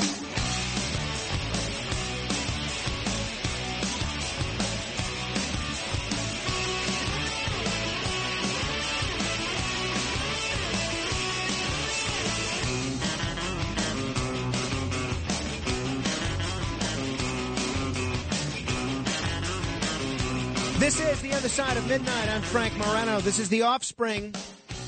I always like The Offspring. It's not really my kind of music, and it's not really from an era that I think has the best music, but this is fun. It's called Come Out and Play, but that line at the beginning, got to keep them separated, that's what I always think because recycling is always on my mind. And I'm always thinking we have to keep the recyclables that have a deposit separate from the other recyclables. Gotta keep them separated. Because you got the bottles, the water bottles, the beer bottles, the soda bottles, the sparkling water cans in one section, and then everything else, iced tea bottles and whatever else, formula bottles in a separate thing. But I'll tell you, I've been lazy the last couple of weeks, at least in this respect. I haven't been taking the bottles and cans to the grocer. I've been batching it all up. You know what it is? It's so tough to find 10 minutes. So to say, all right, I'm going to spend another 20 minutes separating everything and then 10 minutes going to the grocery store and then another 15 minutes, maybe 20 minutes, feeding all the cans and bottles into the machine, then another 5 minutes waiting in line to get my money from the redemption, and then another 10 minutes to drive home. Is it the best use of my time when I don't have time to sleep or read? Is it the best use of my time to spend an hour and a half a week just on recyclables? And obviously the rational answer for the $12, if I'm lucky, that I get is no. So Rachel always persuades me just to put them all out, and if one of the people that do this come and take it, so be it. But I hate it. I feel like I'm getting ripped off. Now, again, the amount of money I waste on everything is staggering. But I still, I was outside, we were sitting on our porch yesterday, and a guy was coming around with a giant collection facility. He's got bags after bags, and he was going around collecting all the deposits. And I just said, I'm so envious of this guy. I can't believe he's getting all our cans and bottles that have the 5-cent deposit. But I haven't been doing it. I've been negligent in that respect. All right. Hey, talking about the Brian Laundrie note, his journal has been recovered and released by the authorities, and he says he killed Gabby Petito to put her out of her misery, and then he killed himself because he couldn't bear it. Do you believe his version? Does that give you any sense of closure? Any other take on this since we found this? 800-848-9222. Tony has been patiently waiting in Florida. Hello, Tony. Hi, Frank. You are so funny that you're envious of this poor man that has to collect deposit cancer bottles or whatever to live, and you want them so bad. You're envious of him. That just cracks me up. Well, thank you, Tony. Again, I'm not willing to trade places with him anytime soon, but I can't help but be envious of anybody that has that many recyclables to redeem and get the money from. But yes, go ahead. So funny. Thank you. Anyway, I wanted to say about that letter, it's a bunch of crapola. This is what I believe happened. In the heat of the moment, and they had a lot of them, they fought constantly. He got PO'd, and he shot her, and he killed her. And he planned on covering it up. That's why he left her there and went home. Oh, she decided to stay. He had nothing to do with it. But then he started thinking about it, and he realized there's just no way he's going to get away with it. And he knows this. So he decides he doesn't want to spend the rest of his life in prison. So he goes back and writes this lame note, okay? I don't know, what he was thinking, because nobody would believe it. Maybe he just wanted his parents to feel better. And then he lost himself because he doesn't want to spend his life in prison. And that's what I think happened. I think he changed his mind after he killed her. He realized that he wasn't going to get away with it. He just didn't want to spend his life in jail. Well, you might be right, Tony, and thank you. It makes sense. I mean, that's a very reasonable explanation. And again, I wish we had a handwriting expert that we could talk to about this, because I'm curious if there's anything we can divine from his psychology about the manner in which he's writing. Again, it looks to me pretty normal, but those handwriting experts, just like the body language experts, they always see things that I don't see. 800-848-9222. Joe is in Queens. Hello, Joe. Yeah, Frank, 2 points on this. I guess the main point I want to make is I've done extensive hiking in national parks, like the most precarious trails. And I've seen people around me doing this. People just don't fall like that and hurt themselves like that. It just, it would be very rare. So I don't buy that aspect at all.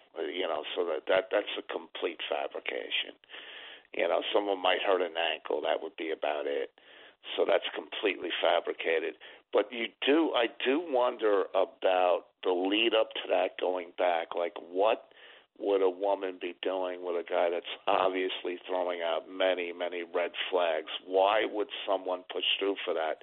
Right. And where is that coming from? Because she doesn't sound like someone that had great stick-to-itiveness or willpower, like, say, a PhD student, a marathon runner that wants to make things work.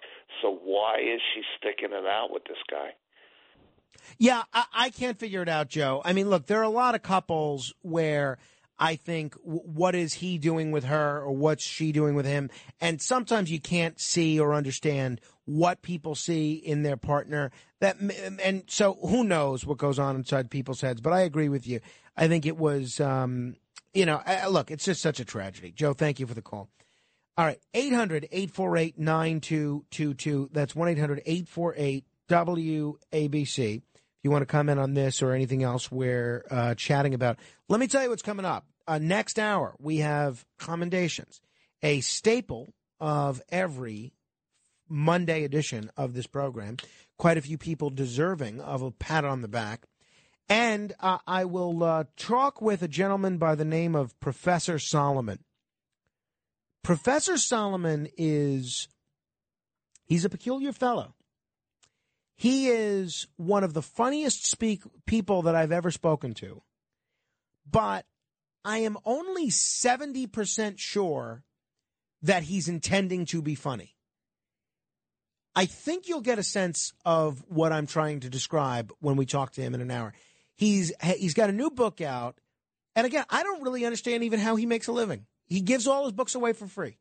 You can download them all on his website, which we'll get into that when we talk to him in an hour. But he's got this new book out about Harry Houdini, who I am very interested in. And it specifically deals with Houdini and his mission to debunk mediums, people that speak with the dead. I don't know if you believe that or not. I go back and forth because I've seen some pretty convincing things from mediums. But then I look at the debunking that Houdini did. We'll get into it with Professor Solomon at 3:30 right after commendations.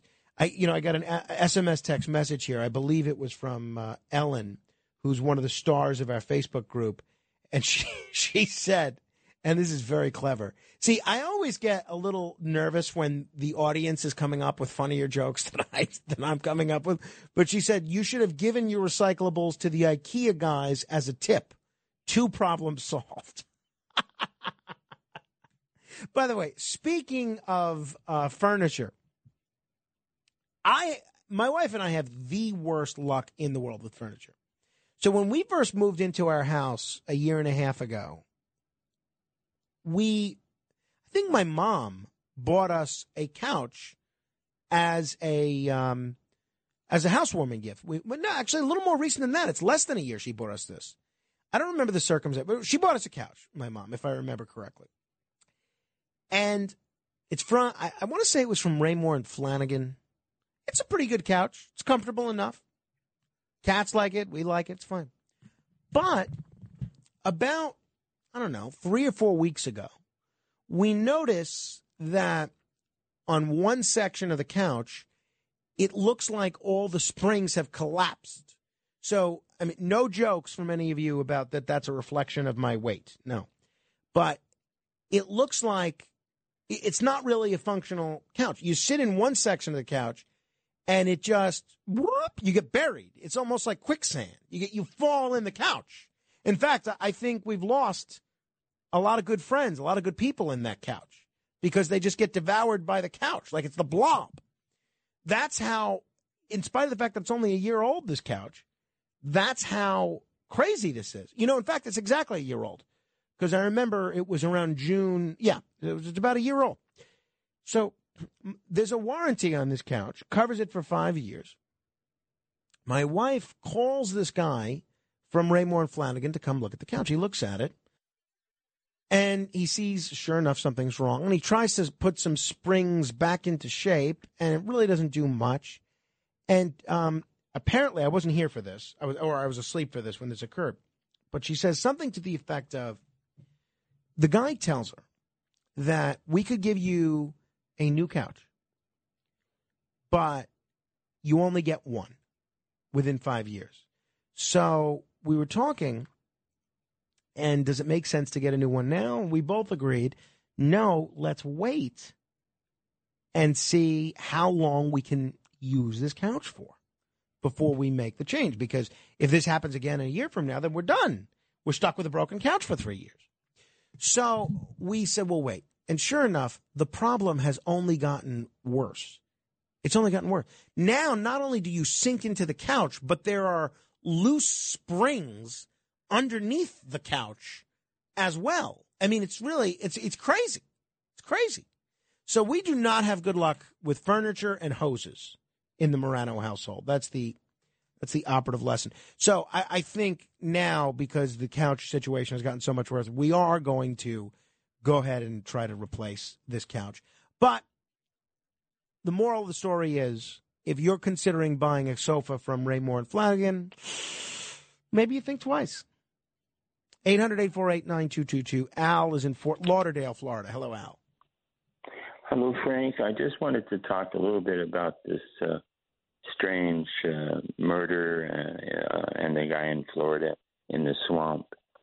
Gabby was killed in Utah, And prior to her murder, they had been stopped by the police because of avid arguing in the van.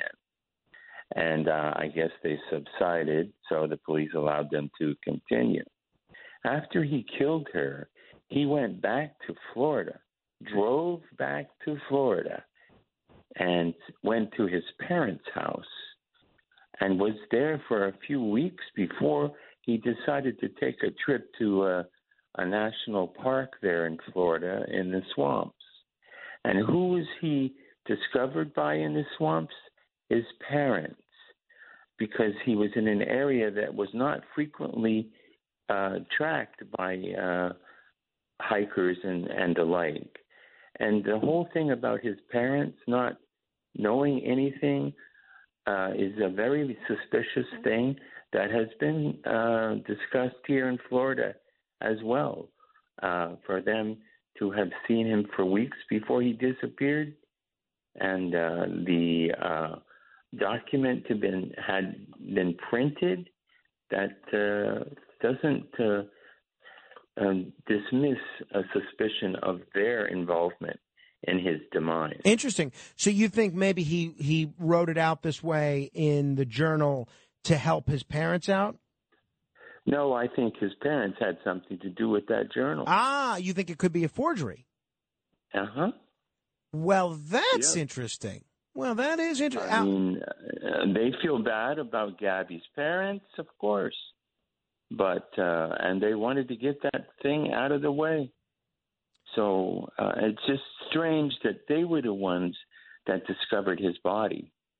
I mean, the police were everywhere, all over that park. Yeah, that's a good point as well, Al. It's a good point. Yeah. It's certainly, anyway, the one thing that's indisputable is that it's an incredibly sad story. Al, thank you for the call. So that's interesting. Boy, we have a lot of people rushing to assign blame to the parents on different things here. You got Joe from Manorville who thinks Gabby Petito's father had this guy whacked. And you have Al from Fort Lauderdale who thinks that Brian Laundrie's parents forged this journal. I don't think they forged it, in spite of what Al said. Al makes a convincing case, but I don't think they forged it. I don't. I'm not, I just don't. All right, 800-848-WABC. My mother, who's listening, clarified that it was a Christmas present. She got that couch for us. All right, so Christmas present. I mean, again, it's less than a year old. Shouldn't be falling apart like this. So we'll see. We'll use this replacement situation, and hopefully once it's replaced with a better functioning couch. We'll see. 800-848-9222. This is The Other Side of Midnight. Tuesday, tomorrow, Election Day, at least primary day. I'll give you my take on what's going on here in New York straight ahead. WABC. This is The Other Side of Midnight with Frank Morano, 77 WABC.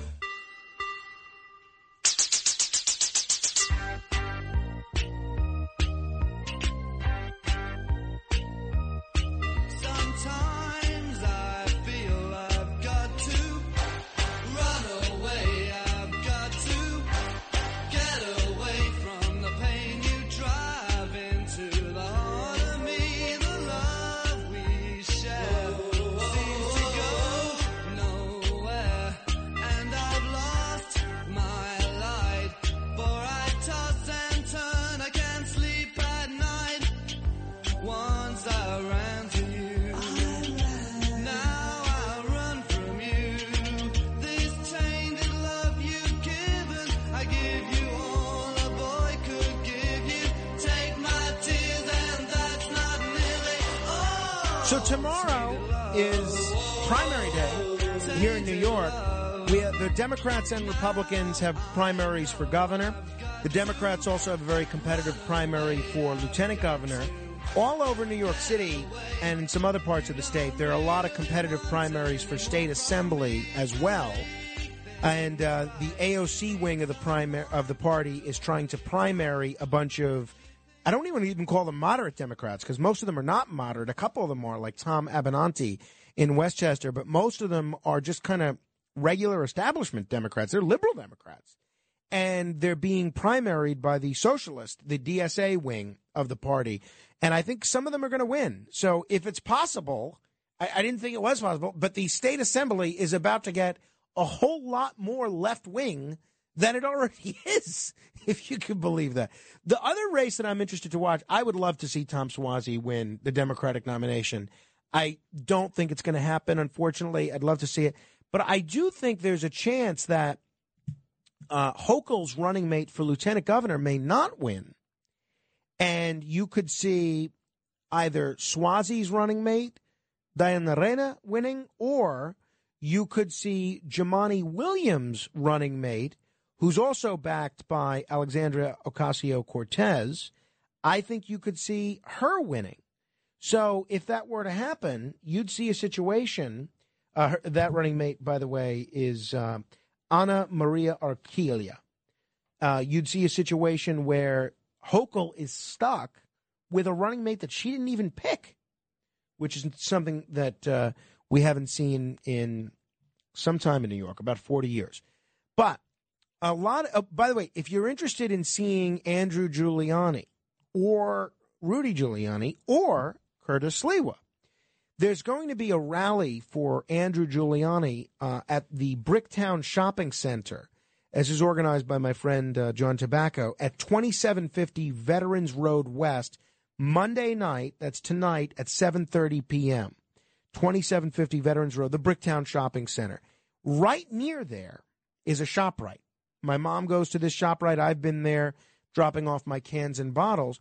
And Rudy Giuliani was there campaigning yesterday and trying to get the vote out for his son Andrew for Tuesday's primary. By the way, I think Andrew has a good shot at winning. I think it's going to be very close. I think it's wide open, honestly, this race. I don't know how much Curtis spent time on it, but Curtis and I have been talking a lot off air about this race. And very interesting that Lee Zeldin has changed where he's campaigning. He was supposed to be on Long Island, campaigning on Long Island, which is his base this weekend. But he changed his schedule last minute and has gone upstate. Now, I am hearing that Harry Wilson, through the constant barrage of TV ads that he's running upstate, has really cut into Lee Zeldin's lead. So up there. So I don't know if he's cut into it enough to cost Lee Zeldin the nomination. And I don't know if that would inure to Giuliani's benefit. I suspect it may, or to Wilson's benefit, or even to Astorino's benefit, who got a very good bounce, I think, maybe not in terms of poll numbers, but at least in terms of public perception from those debates. But anyway, so right near where this rally is going to be tonight, Rudy Giuliani was campaigning at a ShopRite. And Rudy, the report was in the New York Post that Rudy was assaulted. And he called into Curtis Sliwa's show yesterday. This is what Mayor Giuliani, who I'm a great admirer of, by the way, this is what Mayor Giuliani said. I come here, first thing I have to do is I have to use the men's room. So I get out, I walk to the men's room, I come out of the men's room, a group of people are around me, hugging me, kissing me, telling me Andrew's great. And all of a sudden, I feel a shot on my back, like somebody shot me. I went forward, but luckily I didn't fall down. Lucky I'm a 78-year-old who's in pretty good shape, because if I wasn't, I'd have hit the ground and probably cracked my skull. And then I look around, and the guy says words I can't repeat. You effing whatever. And then he goes on and on and on, yelling and screaming. He moves away, yelling and screaming things like, you're going to kill babies. Your people are going to kill not babies. You're going to kill women. You're going to kill women. He looked either drunk or high. He works for ShopRite. And I thought to myself, I might have ordinarily ignored it. I said to myself, I'm going to have this guy arrested because this is going on too damn much. I mean, suppose I was a weaker 78-year-old and I hit the ground, cracked my skull, and died. He wouldn't have known the difference. So it was reported in the New York Post, and now I don't understand why anybody has to berate anyone or be mean to anybody. If you don't agree politically, just don't say anything. Just keep walking by. Or just be polite. Imagine that. Mr. Mayor, thanks for coming to Staten Island. Thanks for your public service. I don't agree with you. I don't like what you did with Donald Trump, but I'm not supporting your son, but it's nice to meet you. Or just say nothing. I just, in my life, I would never heckle someone. So what was reported in the New York Post was Mayor Giuliani's quoted as saying, all of a sudden I hear this guy saying, "You're a effing scumbag." Then he moves away so nobody can grab him. And he says, this is a quote as quoted in the New York Post, you're one of the people that's going to kill women. You're going to kill women. You and your effing friend are going to kill women. Then he starts yelling out all kinds of just curses, and every once in a while he puts in that woman thing. By the way, I want to point out that Rudy Giuliani is pro-choice, and throughout almost, including when he ran for president, when it was not easy for him to be pro-choice running as a Republican, he remained pro-choice. And in fact, when he ran for mayor in 1989, he was even for federal funding of abortion. So Rudy Giuliani has a very good, if you're pro-choice, very good record on abortion rights for women. So, I mean, it's such a silly thing that this guy would give Rudy a hard time on the issue of abortion, when then that's one issue that, at least since the late 80s, he's been pretty liberal on. So I went and watched the video. Have you seen the video? I've just linked to it. The New York Post has the video on my Facebook page, facebook.com/Morano fan. I've just linked to the article, which includes the video. Let me be very clear. One, I have a great amount of admiration for Rudy Giuliani. Two, if I were a Republican, I'd be voting for Andrew Tuesday. Three, I hope Andrew wins the primary. I looked at the video, and you could see it for yourself, and maybe you disagree. The guy did not smack Rudy's back. He didn't smack his back at all. There's no way you can look at this video and think that even it was a mild slap. He tapped him. He tapped him. There's no smack. There's no slap. When I think of a smack, you think about like what Will Smith did to Chris Rock or something like that. Or even unintentionally, somebody kind of giving you a smack on the back, like the guy that smacked Arn Anderson on the back when he was recovering from his neck surgery. Guy that was no bigger than Mean Gene Okerlund. And that, Arn Anderson was startled, Watch the video. Rudy did not get smacked on the back. He got tapped. And again, I think it's horrible that this guy would go up to him and curse at him and call him a scumbag and say that he's jeopardizing women's lives, none of which is true. And I don't know why people just can't be civil with one another. But I have to tell you, I think the mayor is a very skilled politician, and I think the mayor is trying to make a little bit more of this issue. And look, maybe the guy was very menacing when he's cursing at people and everything, and pointing his finger. I think the mayor's trying to make this into a bigger issue to get attention for his son's candidacy. I have to be honest. The mayor's a politician, a very skilled politician. Not easy for a Republican to get elected twice in this city, and he managed to do it, and almost got elected once before that. I think this is politics. You watch that video and tell me if you think it's a smack. I don't see it. 800-848-9222. By the way, New York has had 9 days of early voting in this primary. No one has voted. Not literally no one, but almost no one. This is crazy. What we have done, it is costing us a fortune. Do you know how many people voted in New York City? We have millions of people that live in New York City. Millions of voters. Just under 87,000 people have voted early in New York City. I don't have the statewide numbers. That's just New York City. The legislature mandated this. This is one of these feel-good measures that was pushed through by Michael Gianaris.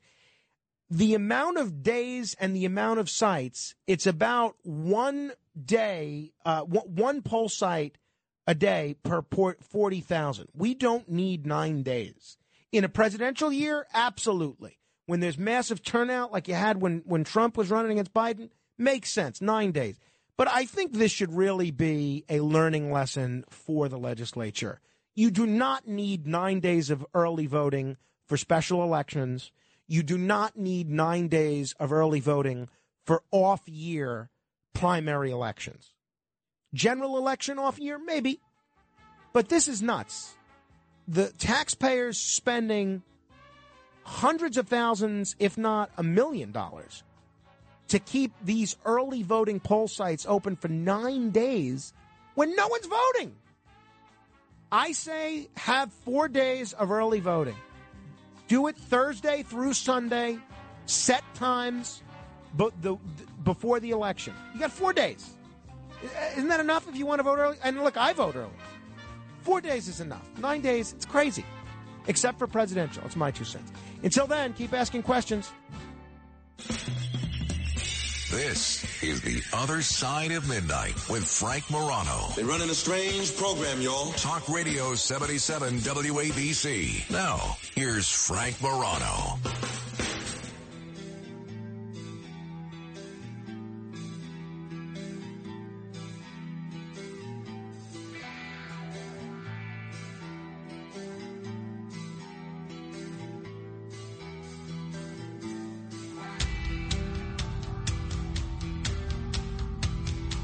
Everyone, this is The Other Side of Midnight. I'm Frank Morano.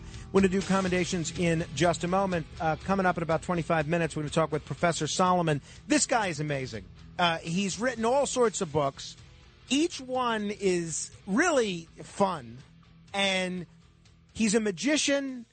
He's a Harvard alumnus. He's a poet. And he's written a book about Houdini. We're going to talk with him. We're going to do commendations shortly.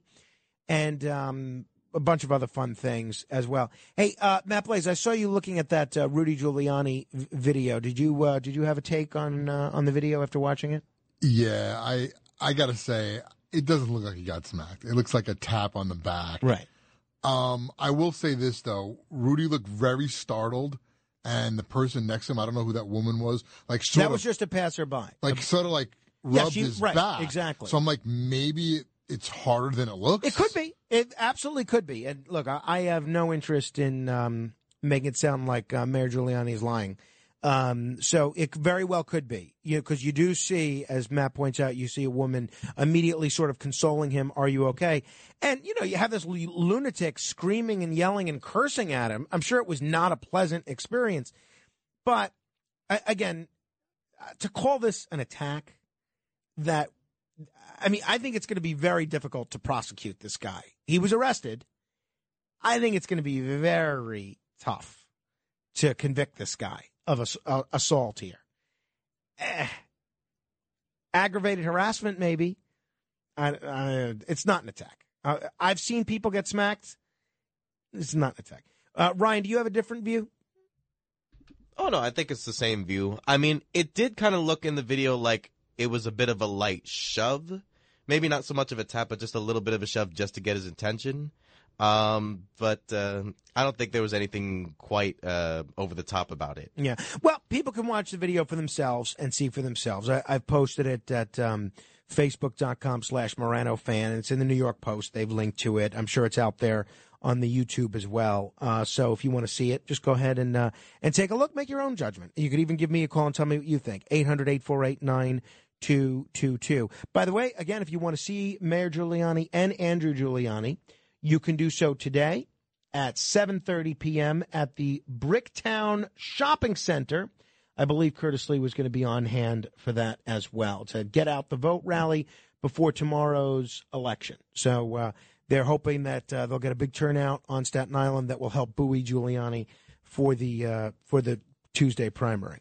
Meantime, there are a lot of people that deserve not a slap on the back, but a pat on the back, and those are this week's recipients of The Other Side of Midnight presents Commendations.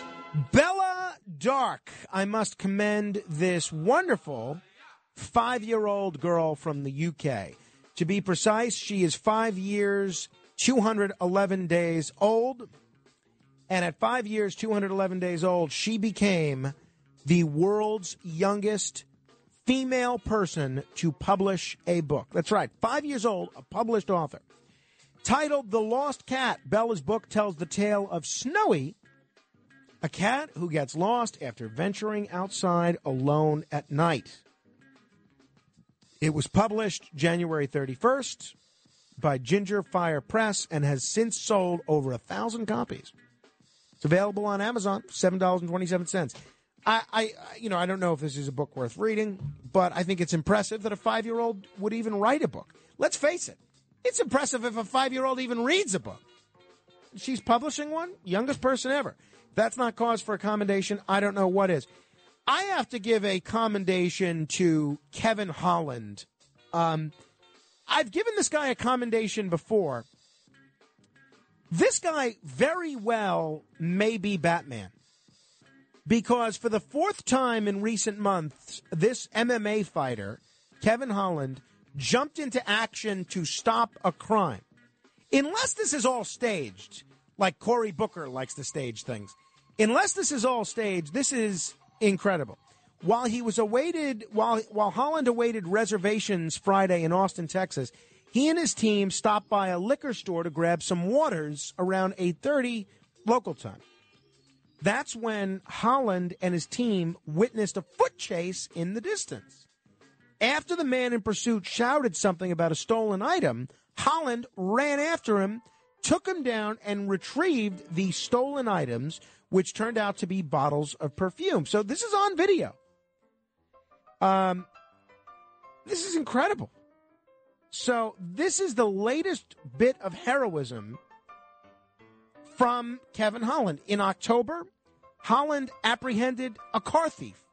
In March, he was part of a successful takedown of a gunman in a Texas sushi restaurant. In May, he helped rescue a driver of an 18-wheeler that tipped over on the side of the highway. Who is this guy? He can win fights. He's rescuing drivers. He's stopping car thieves. He's stopping perfume thieves. If you're a criminal on the streets of Texas, I would think twice about committing a crime while Kevin Holland is at large. Speaking of brave people, I have to give a commendation to Altha Williams. Altha Williams is a 90-year-old woman from Tennessee, and she managed to fight off a black bear outside her home with just her lawn chair. She miraculously only suffered a scratch to her arm after the bear, who was with 3 cubs, attacked her on the front porch. A 90-year-old fights off a bear with her lawn chair. That's impressive. That's a brave woman.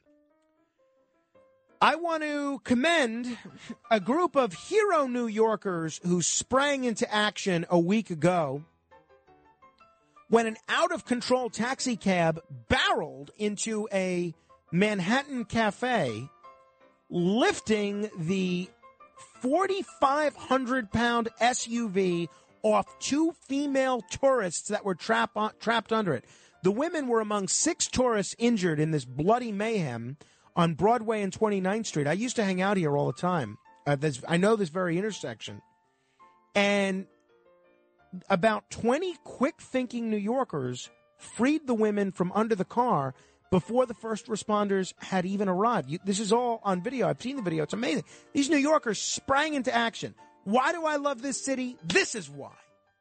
Because New York, for all its faults, the crime, the taxes, whatever, you can always count on people to lift a taxi cab off of you. You really can. You know, it was that gal in Streetcar Named Desire who said she always depended on the kindness of strangers. That is triply so in New York City. I must commend a pizza shop that I have never been to, but I don't think I've ever been there. I have to make a trip here.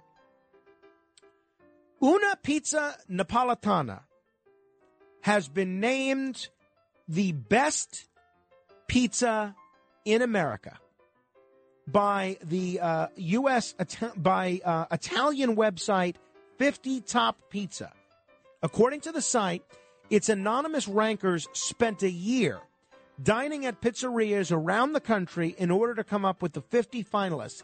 And Una Pizza Napoletana on the Lower East Side came out on top. The criteria for assessment per the site, the most important is the quality of the dough and raw materials used for the toppings. The service, the wine and beverage lists, and in general, the attention and care given to the customer are also taken into consideration. This place has been around in the East Village since 2004. I'm trying to remember, is this the place that they featured on Billions? I don't remember if it was.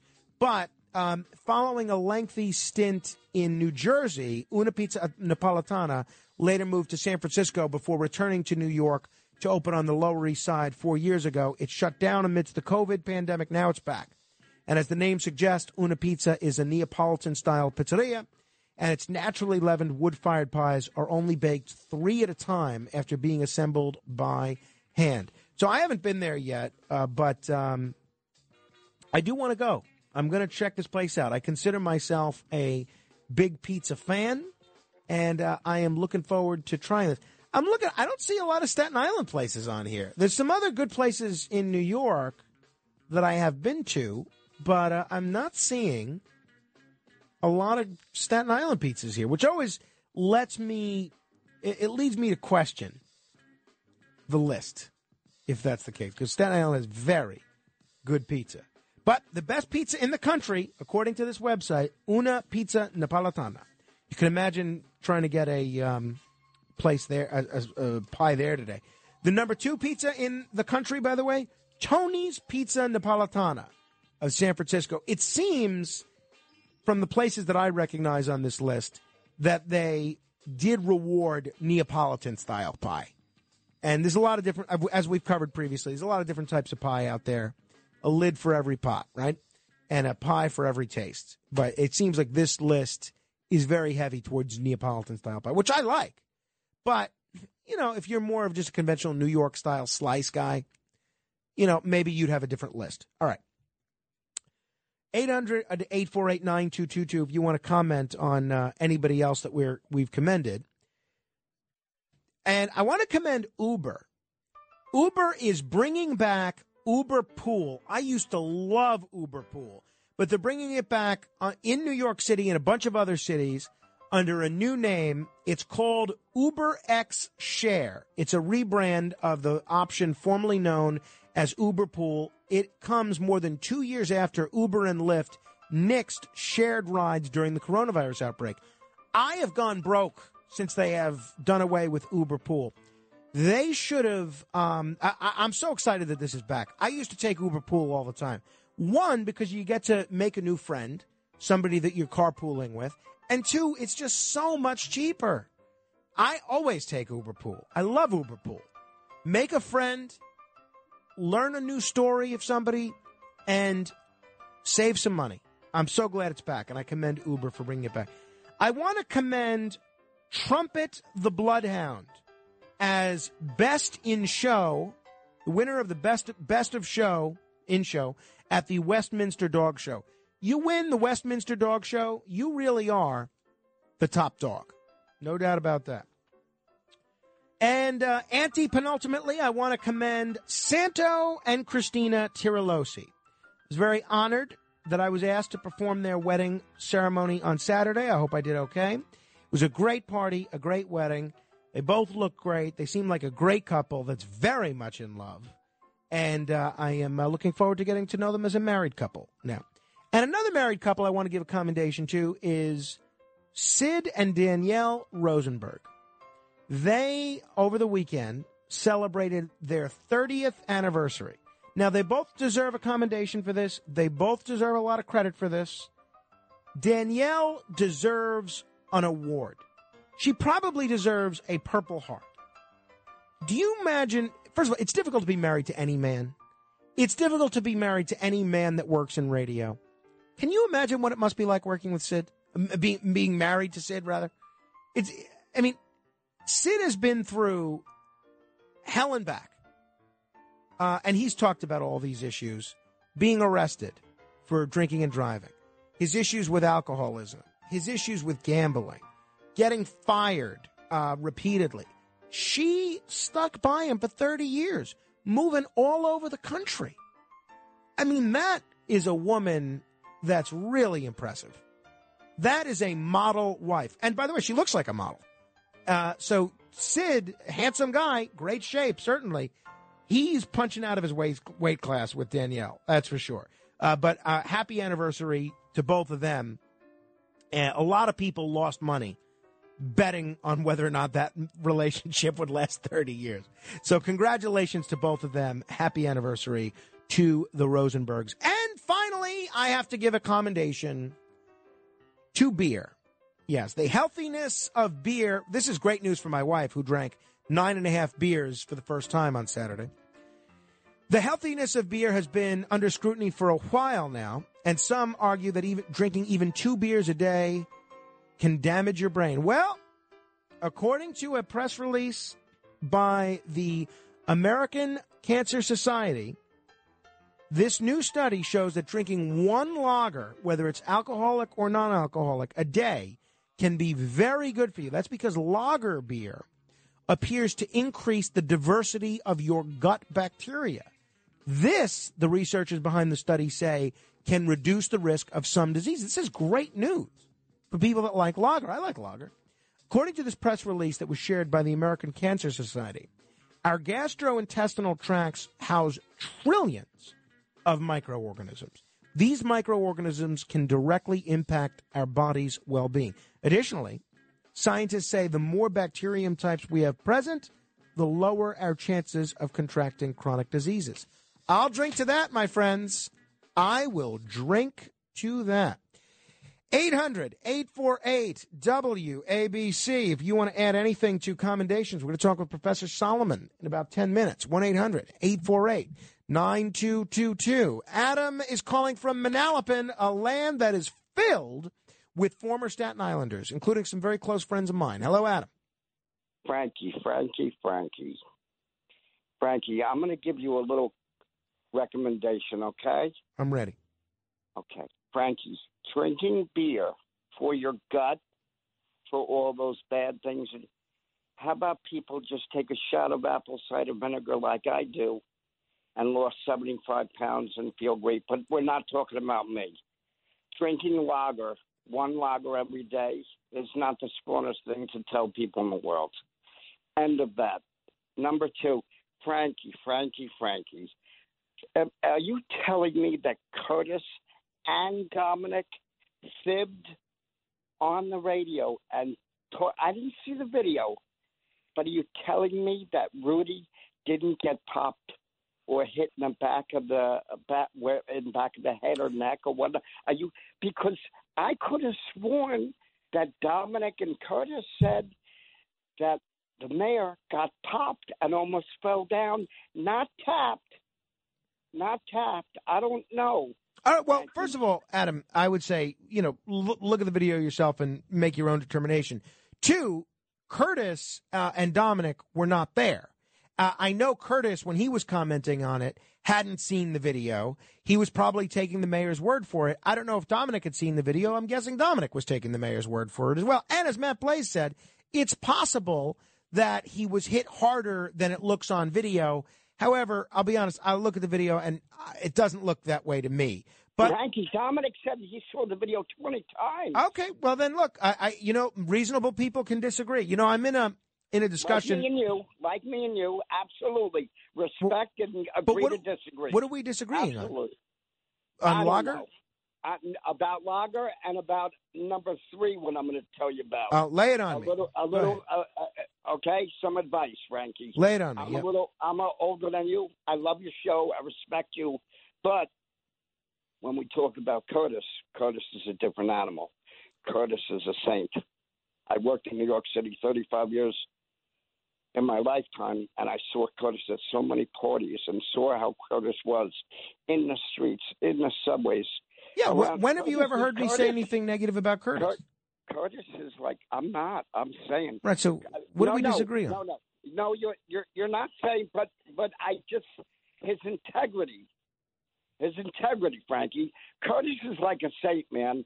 He has done and protected hundreds and over the years, thousands of people who would have been taken advantage of. Yeah, Adam, I know. I talk with Curtis every day. There's nobody closer to Curtis than me. I'm well aware of Curtis's resume.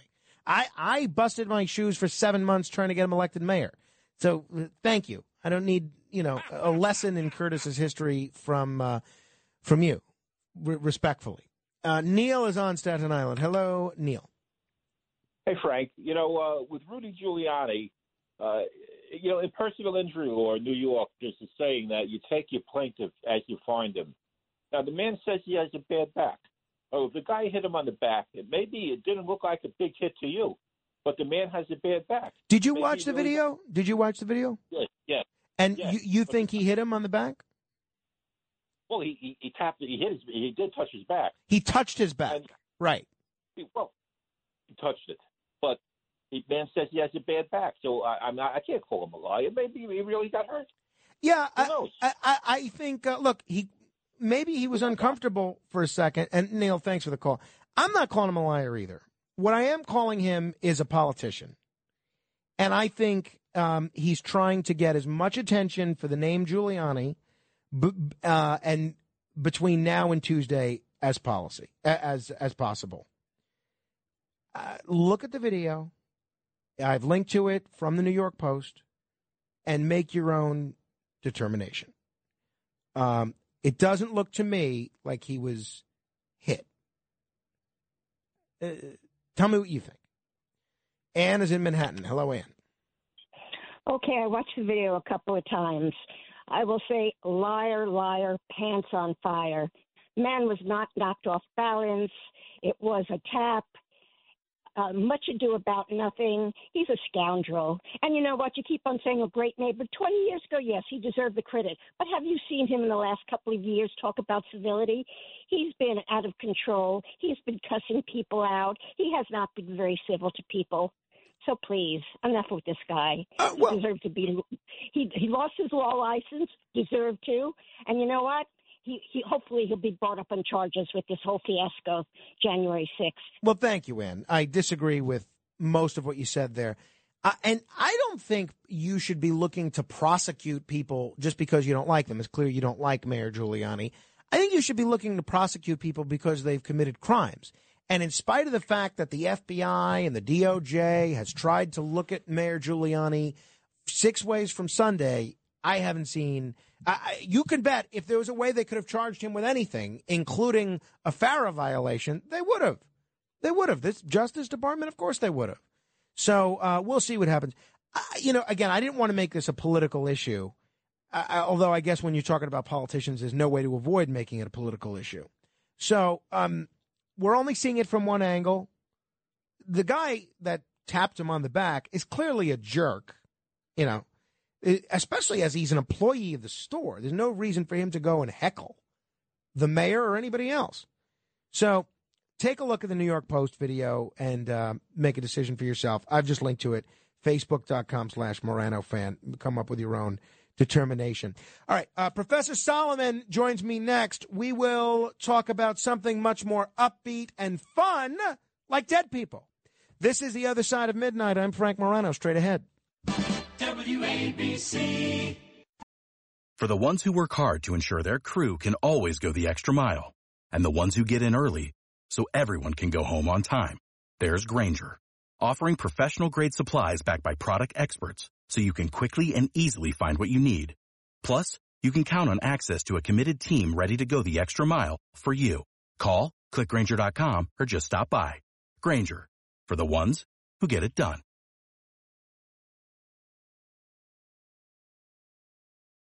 The Other Side of Midnight with Frank Morano, 77 WABC.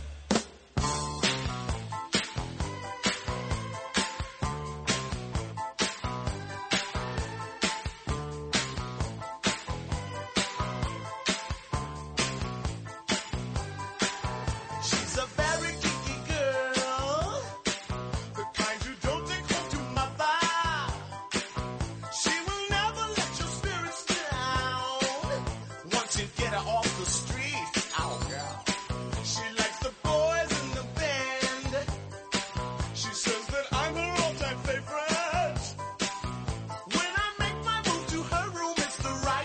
Good morrow, everybody. This is The Other Side of Midnight.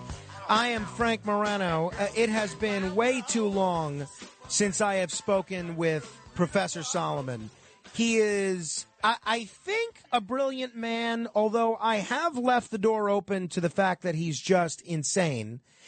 He is a very funny man, and I think he's in on the joke. He is a fascinating, fascinating person. He is a magician with a degree in English from Harvard. He is a poet and an author whose books are just terrific. They're all available for free on his website, ProfessorSolomon.com, spelled just like, you know, the king, the biblical king. And his books include a lot of terrific books of issues that are very near and dear to my heart. We're going to talk about a few of them. But one of his books deals with Houdini. Houdini and Spiritualism, the story of Houdini's crusade against fraudulent mediums. Professor Solomon, it is great to talk with you again. How have you been? I've been fine, Frank. Good to talk to you. So, this is the first time a lot of our audience is hearing you, Professor. Are you actually a professor? No, when I had a magic show for a while, a children's magic show, and I was known as Professor Solomon. I did that for about a year, and when I started writing books, I adopted that name, Professor Solomon, as my nom de plume. But I am not a professor. I work at a high school, but I'm not a college professor. No. So you're a high school teacher, more or less. Yes. Okay. Now, but you are actually a magician. That's true. Yes. Okay. And do you still perform? I haven't in a long time. When I was a magician, I got interested in the history of magic, and that has remained. And I do a lot of reading about biographies of famous magicians, so I still do that. Oh, well, that sounds interesting. We're going to talk about Houdini in just a moment, but who are some of your other favorite historical magicians? Well, there was Howard Thurston. There was Blackstone Sr., Blackstone Jr. In fact, when I was a child, I was taken to see Blackstone Sr. I think that made a big impression on me. So, you know, I'm interested in stage magic and in its history as a theatrical genre. Oh, okay. No, it makes sense. Now, by the way, you first came on my radar screen with your book, How to Find Lost Objects, right. Which is tips and techniques for finding things that are lost, including 12 principles. My wife found a debit card that she had lost 5 months ago in her car today. She also found a baby stroller that she didn't even know she had. Well, I'm sure this is a problem a lot of people can relate to. What can you give people a tip on finding something lost? First, you got to admit to yourself that, as I say, it's not lost. You are, and that just means that you're approaching it in the wrong way. You're not looking for it systematically. Rather, you're panicking. You're in a kind of in a mood that is going to condemn you to failure in finding the object. So I give these 12 principles that I tell you to run through one by one, which is just kind of common sense. But it forces you to calm down and look in a methodical way for that object. All right. Well, I think that is certainly a very rational, approach. And by the way, when I did use your book to try and find my lost mobile phone charger, I was ultimately able to find it. So I did find it very helpful. People just go ahead. I'm glad to be of assistance. Absolutely. If people are just tuning in, we're talking with Professor Solomon. Tell me about Houdini's history with respect to mediums, not necessarily his work as an escape artist and a magician, but his history and approach with mediums. He started out initially as a believer in spiritualism, right? Well, he wanted to believe, he was very attached to his late mother. He wanted to get in touch with her, and he started visiting mediums. He became friends with Sir Arthur Conan Doyle, who was sort of the spokesman for spiritualism, and Sir Arthur kind of gave him a list of mediums who he thought were authentic. Houdini started visiting them, and one after another, they were, in his view, they were frauds. And he got upset by this, and that's sort of when he started this campaign to expose the fraudulent mediums. He wanted to find a real medium, but he was, in his opinion, he never did. Now, what was it that changed him? It was that Sir Arthur Conan Doyle tried to expose him to all these mediums, and Houdini was just unconvinced. Yeah, I think the crucial moment came where Sir Arthur and his wife had a séance for Houdini, in which they told him they would get him in touch with his mother. They did this kind of automatic writing with Sir Arthur's wife. They gave a message which was purportedly from his mother. And it was an emotional kind of thing. But Houdini realized that, his mother spoke no English. She spoke German. All the messages were in English. And there were other kind of tips. He thought that was a complete fake. And that's really when he started being serious about exposing fake mediums. And it ultimately led to the end of his friendship with Sir Arthur, because he started speaking his mind and saying, I'm sorry, I wish these people were the real thing. They're not. And it included Sir Arthur's wife in that. Sir Arthur Conan Doyle's wife was a medium? She was kind of an amateur medium, yeah. She specialized in what's called automatic writing, where she would go into a trance, she would sit down with a pad of paper, and messages would come to her, and she would write them down, and then when she awoke, they would read these, and purportedly these were from the late relatives of whoever was having the seance. Very interesting. So what was their process? Obviously, if Houdini's mother spoke German and the messages from her came back in English, that's a pretty obvious red flag. But as he would seek to expose other mediums, what was Rudy's process in doing so? Well, he had different ways that he would do it. One was he would appear actually on radio shows in the 20s and give interviews denouncing these mediums. He wrote magazine articles. He would appear at seances in disguise. He did this a number of times, and he knew just exactly what was going on in the dark. And at a critical moment, he would shine a flashlight on the medium who was doing some kind of trickery, and he would expose the medium, and he would proclaim, "I am Houdini." He did that a number of times, and he would always bring a journalist and a policeman with him, and these would make headlines for Houdini. It was partly to expose mediums, and partly because he was a publicity hound. Sure, it was a method of kind of publicizing his magic shows. We're talking with Professor Solomon, a magician, a magic historian, author of several books. You can check out his book at ProfessorSolomon.com. Why choose to write about Harry Houdini? There's been so much written about Houdini over the years and a lot of films made about Houdini over the years. What sparked your interest in further exploring the question of Harry Houdini and his relationship with mediums? I told you I had gotten interested in the history of stage magic, and I started writing a series of biographies of magicians. I had written 2 volumes of these. And then it just occurred to me Houdini was next. Houdini, I had to write something about Houdini. His life was fascinating. I wanted to know more. And that's when I wrote the first of my 2 Houdini books. It was about the first half of his life before he got interested in exposing mediums. And then it just became obvious I had to write a complete book on his adventures as an exposer of fraud. And it's very interesting, and I've read through a good portion of the book. How could people read this book, by the way? How can they get it? Yeah, how can they get this book? It's available. It's available from Amazon. Just Google Professor Solomon or Google Houdini and Spiritualism. It'll come up. It's been available for a few months now, and it's I recommend it. I'm sure that you do. Tell me a little bit more about his relationship with Sir Arthur Conan Doyle. You mentioned that it was their battle over spiritualism that spoiled the end of their friendship. How did they become friends to begin with? The author of the Sherlock Holmes piece. In the early 20s, Houdini was touring England. He had gone back after the war, hadn't been since before the war. And he started a correspondence with Sir Arthur, just because they were kind of 2 famous people.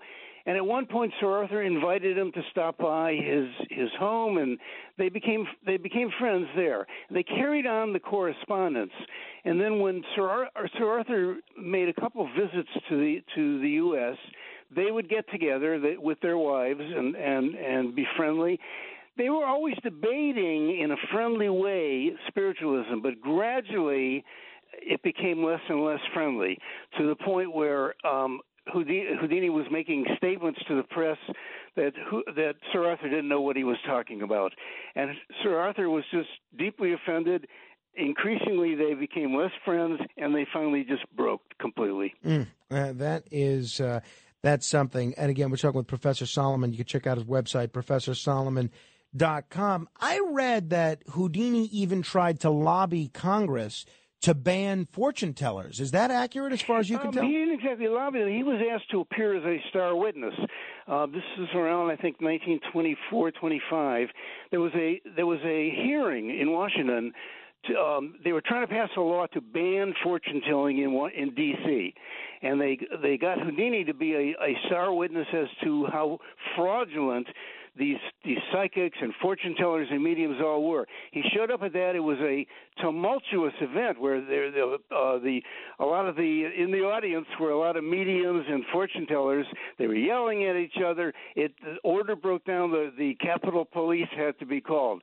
So they never did pass that law. It just kind of died. But he didn't start. That wasn't his idea to have the law, but he was the obvious person to testify in its behalf. He also did battle essentially with Marjorie the medium. Who was Marjorie the medium, and how did their sort of war over spiritualism go? Well, Marjorie, the Scientific American in 1923, I think it was, sponsored a contest. If a medium could do the real thing, could show that they could get in contact with the departed spirits, there was an award of $5,000. And they had 5 judges, one of whom was Houdini. The other 4 were sort of psychologists and experts on parapsychology, but they wanted Houdini to expose the fraud because he was an expert on that. So they went through about, I think, 5 people, and they rejected five mediums, all of whom were exposed with Houdini's help.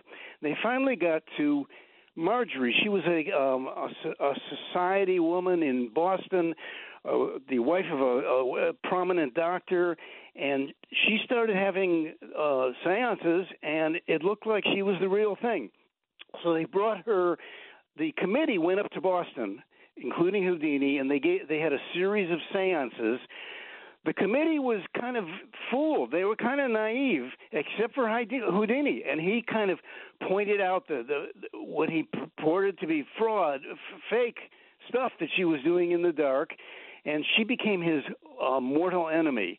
In the end, she was rejected by the Scientific American thanks to Houdini's input, but they really kind of disliked each other strongly. And that was publicized in all the papers. It was a big deal.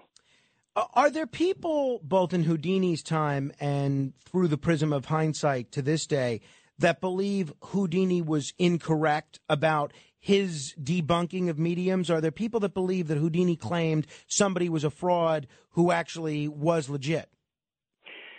Yeah, I mean, there's a lot, and to this day, there are a lot of spiritualists. It's not as organized as it was, but they were convinced that Houdini didn't know what he was talking about, and that he was even willing to. Marjorie accused him of faking things to show that she was doing tricks, of doing the tricks himself.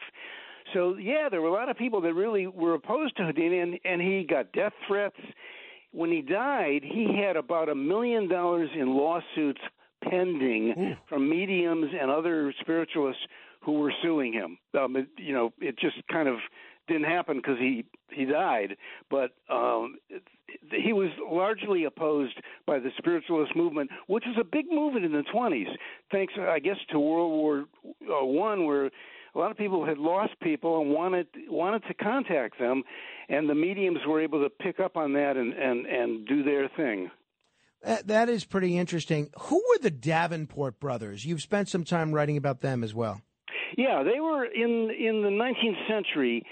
They were sort of they traveled around with a cabinet, and they would have themselves tied up in the cabinet, and there were some musical instruments and bells and things in there with them. The doors were closed, and they would summon the spirits, allegedly, to ring the bells and play the musical instruments.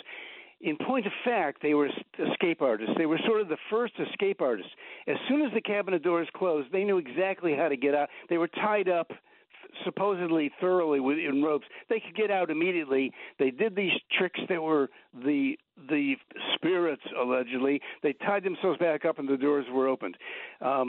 Houdini just kind of knew that they were before Houdini's time, but towards the end of one of their lives, he interviewed Ira Davenport, who confessed to him, "Yeah, we were escape artists." And Houdini looked upon them kind of with admiration because they were the first escape artists. He frowned upon the fact that they were purportedly talking to spirits, but other than that, he had a kind of a professional admiration for them. How about Nino, the escape artist? Who was that? He was one of the 5 that were rejected by the Scientific American Committee. He would, sort of like the Davenport brothers, he would have himself tied up, and he would get in a cabinet, and then he would summon the spirits. It was very similar to the Davenport brothers. Houdini said, "Let me tie him up." Houdini knew how to tie people up. Oh, sure. And once Houdini had tied him up, they did repeated attempts with him. He couldn't summon the spirits. But he again was an escape artist who posed as a spirit medium. And there's always been a lot of theories about Houdini's death, but the official story goes that he was punched in the stomach, and because he was always inviting people to test his abdomen muscles, and that ultimately led to his death. Is that your view, or do you have? That really happened. I mean, these 3 college students had appeared in his dressing room, and one of 2 of them were fans of his, but the third challenged him. Said, I heard that you can be punched in the stomach and you can take it." Houdini was kind of sitting there doing his correspondence. He said, "Yeah, that's true." And what this student did was Houdini had to get up and brace himself first, and he was about to do that when the students just started punching him in the abdomen without giving him a chance to brace, to get ready for these punches. And where the debate comes, it's now believed that Houdini had incipient appendicitis at the time. He had been showing some signs, and this punching just brought it to a head. That's not clear if that was true or not. But he was unable to perform the next night. He was in the hospital soon. He lingered for 9 or 10 days, and he died because of this. But it really happened that he was punched by a college student. Why do you think, what is it about Houdini that makes us still talk about him 70 or 80 years after his passing? There's so many great musicians that have lived throughout time, but none seem to have captured the a public imagination and the sort of legacy that Harry Houdini has. Well, he was great, not so much as a musician really, but as an escape artist. He could escape from anything. He just knew how to do it. He understood locks. He had secret tools on his person, and his show basically was he would escape. He would have people bring in handcuffs and he would get out of them. He really did escape. He knew how to do it in different ways, and that was so amazing to people that he became famous. And plus, he was an amazing showman. He knew how to present these escapes, and he knew how to capitalize on the publicity. He knew how to show up in a city early and do an escape from their jail, and he just intrigued the public. He would escape. He did this amazing thing where he would be suspended in a straitjacket from a tall building. Thousands of people would gather to watch this, and he would do his straitjacket escape way up in the air. People just couldn't believe it. They thought he was going to die. So I would say the great thing about him was he was a showman. If people are just tuning in, we are talking with the Professor of Fun, Professor Solomon. You can check out his book, ProfessorSolomon.com. Professor, before I let you go, you have a very interesting book which strikes my attention, and I think a lot of our listeners will be interested in this. It's called How to Make the Most of a Flying Saucer Experience. Now, one, how do you know how to make the most of a flying saucer experience? Have you been abducted? And two, what pieces of advice can you give people that can help them make the most of a flying saucer experience? Well, the book was intended to be two things. I wanted to actually examine the phenomenon of people saying they had been aboard a flying saucer, and what flying saucers, what was this all about, this whole phenomenon? And I wanted to write an entertaining book. I mean, there's what I hope is humor in the book, but also I really did a study. I read everything I could find on UFOs. I hadn't known anything about the subject really until then. I read everything, and I read about these contactees who claimed they were aboard these ships, and I wrote the book. It's really a study of a phenomenon, and done, I hope, in an entertaining way. So give us a tip. If somebody has a flying saucer experience, what should they do to make the most of it? Well, you could, while you're aboard the saucer, you could learn to levitate. You can they have exercise pills aboard the saucers, according to some of the contactees. You can take a exercise pill. I kind of list all kinds of things you can do aboard the saucer. You can interview the contactees on their home planet, what it's like. In other words, I tried to kind of draw what I could that was fun out of the subject matter. I didn't ever kind of claim these contactees were actually aboard a saucer. In fact, I make it clear they were not. But I figured let's have a little fun talking about them. All right. Well, thank you, Professor Solomon. If people want to know how to make the most of their flying saucer experience or how to find lost objects, go to ProfessorSolomon.com. Both of those books are available for download for free. Is that an unwise business model, by the way, giving away all these books for free? Probably is, but what I really want is readers. This is I have a real job. This is not what I do for a living. I want people to read the books. I write them so that they can be read. So I did that. You can also buy the book, and I'm hoping people buy some of the books, but you can also go to my website. It's right there to download if you want it. All right. Professor Solomon, thank you very much for the time. Hope we can talk again soon.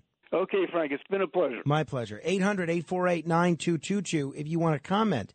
That's 1-800-848-WABC. This is The Other Side of Midnight. Straight ahead. WABC. Tomorrow is primary election day, and 77 WABC keeps you updated on the races to watch as primaries put issues to the test. Join 77 WABC and Dominic Carter for the latest news and polling results. Join me, Dominic Carter, at midnight this Tuesday night, June 28th, for immediate results of the New York State governor's race as they come in. 77 WABC. The following is a paid political announcement. Hi, I'm Andrew Giuliani. I have a strong and proud record for standing and fighting for what is right. It's what separates New Yorkers and conservatives from the rest. I'm the only candidate in the race for governor that still supports President Trump and his America First agenda. If you want a solid conservative, not afraid to bring the fight to the left, join me at SaveNY.org. And please vote for me in the Republican primary for governor. This June 28th, let's save New York together. I'm Andrew Giuliani, and I approve this message. Paid for by Andrew Giuliani 2022. That's what everybody's talking about. Judge Jeanine Pirro.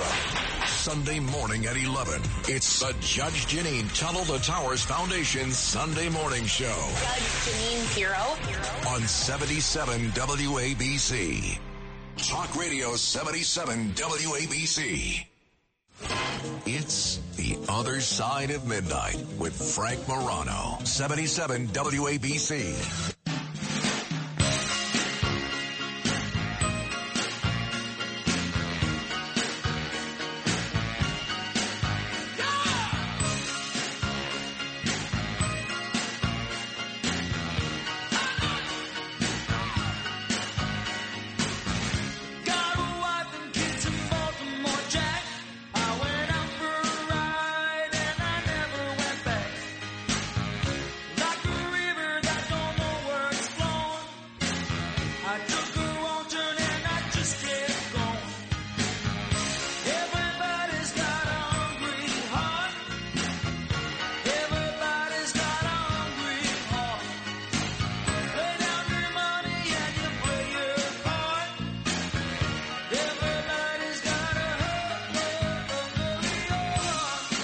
Bruce Springsteen singing Hungry Heart, a favorite of my sister Claudia, by the way.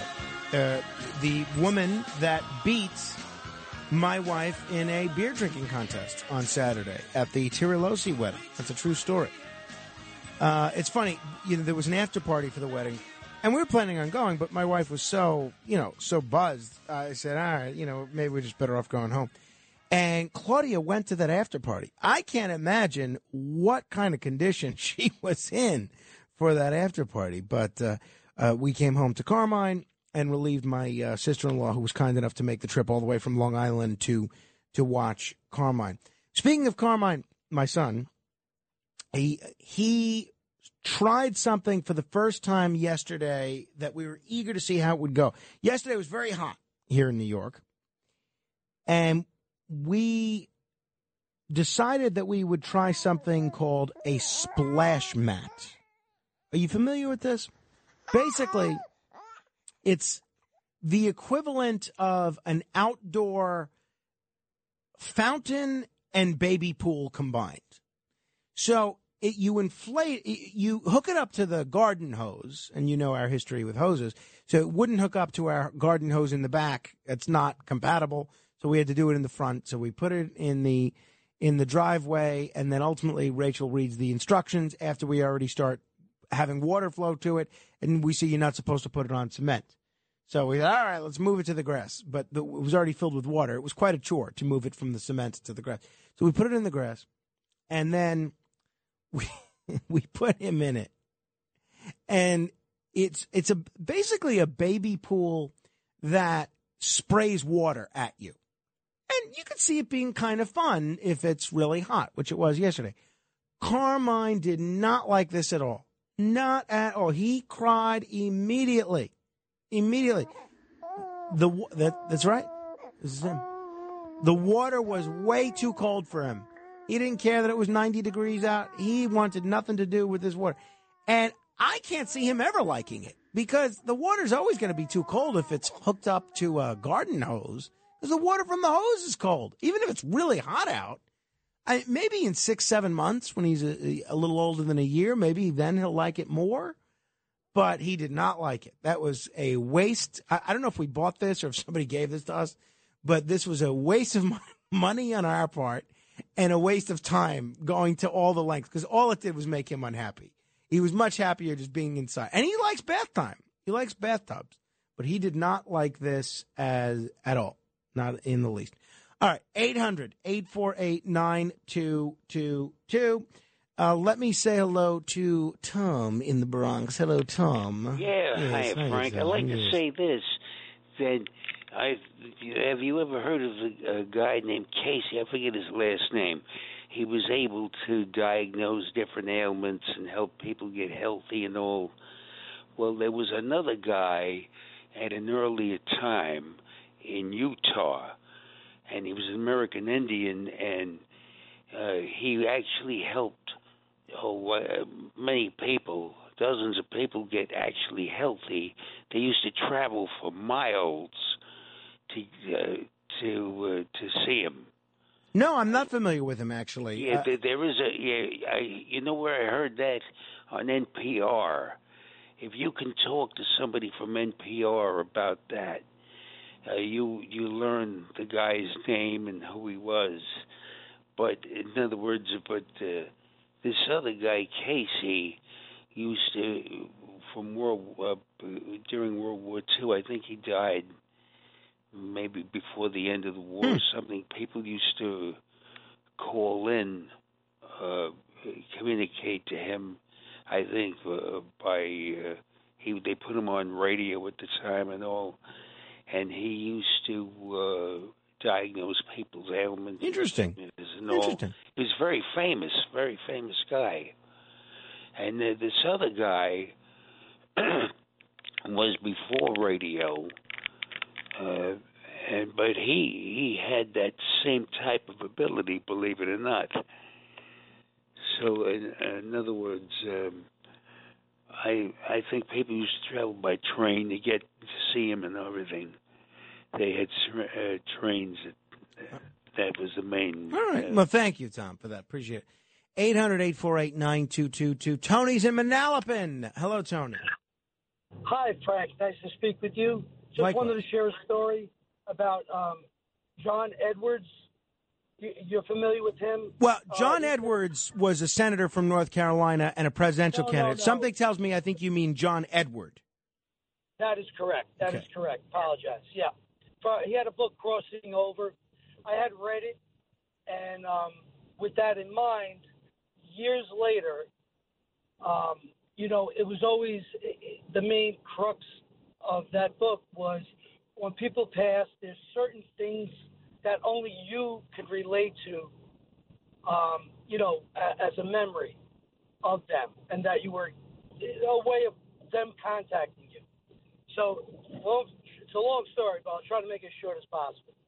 So this is about 1995.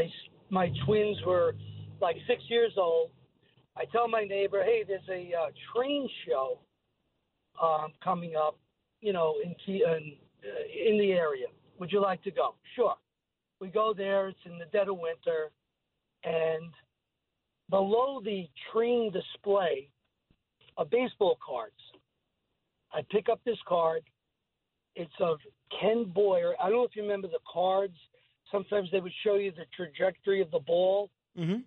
It was a Ken Boyer hitting a grand slam home run. And then, Tony, we only have about 40 seconds left. Yeah. So Okay, yeah. Well, my father, I was at that World Series game, 10 years old, in 1964. And the fact that I picked up that card with that particular play, to me, there was no doubt in my mind. Well, yeah, Tony, look, I definitely think there's something to a lot of this stuff. I've seen some pretty convincing things. So I am open to it. But I'm curious as to Houdini's experience as well. Until next hour, your influence counts, so use it. This is The Other Side of Midnight with Frank Morano. They're running a strange program, y'all. Talk Radio 77 WABC. Now, here's Frank Morano.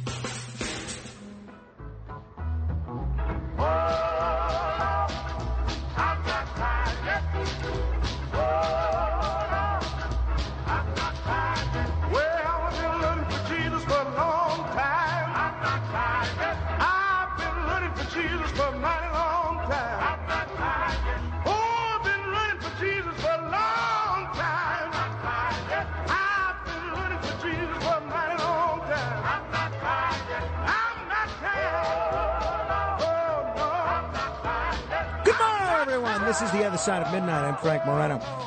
There was an article in the Sunday New York Post. I don't know if you read it. I linked to it on my Facebook page, facebook.com/Morano fans, by Rich Calder, who's a terrific reporter. It's a New York Post exclusive. Headline, elderly ailing Upper West Side couple say they're stuck with 30-something roommate from hell. And it chronicles the story of Eugene and Nina Sarver. Eugene is 78 years old, uses a wheelchair, and suffers from severe Parkinson's disease. His wife, Nina, 74 years old, she has dementia. And they told the Post they made an ill-fated decision 2 years ago to rent a room in their spacious West 97th Street apartment for $992 a month. It's nothing. In the Upper West Side in Manhattan, I don't think you could get a closet for $997 a month. I don't think you could get a shoebox for $997. I don't think they'll let you look at an apartment from across the street for $997 a month. They won't let you on the Upper West Side have a cardboard box for outside for $997 a month. So anyway, they rented this room to Lawrence Lee, $992 a month, a licensed agent whose antics might just cost him his gig with real estate titan Douglas Elliman. So Eugene Sarver, that's this poor guy, the 78-year-old man with Parkinson's, alleges that Lee routinely eavesdrops on their conversations and has especially freaked his wife out with poor hygiene habits that attract rodents and other pests to the apartment. Sarver told the Post he's a horrible tenant and a pathological liar. The couple says the experience has left them so stressed that they've been in and out of hospitals the past year for heart conditions and other ailments while trying to get this guy Lee evicted, only to watch the savvy salesman drag out the process by repeatedly applying for state assistance and then appealing after being rejected.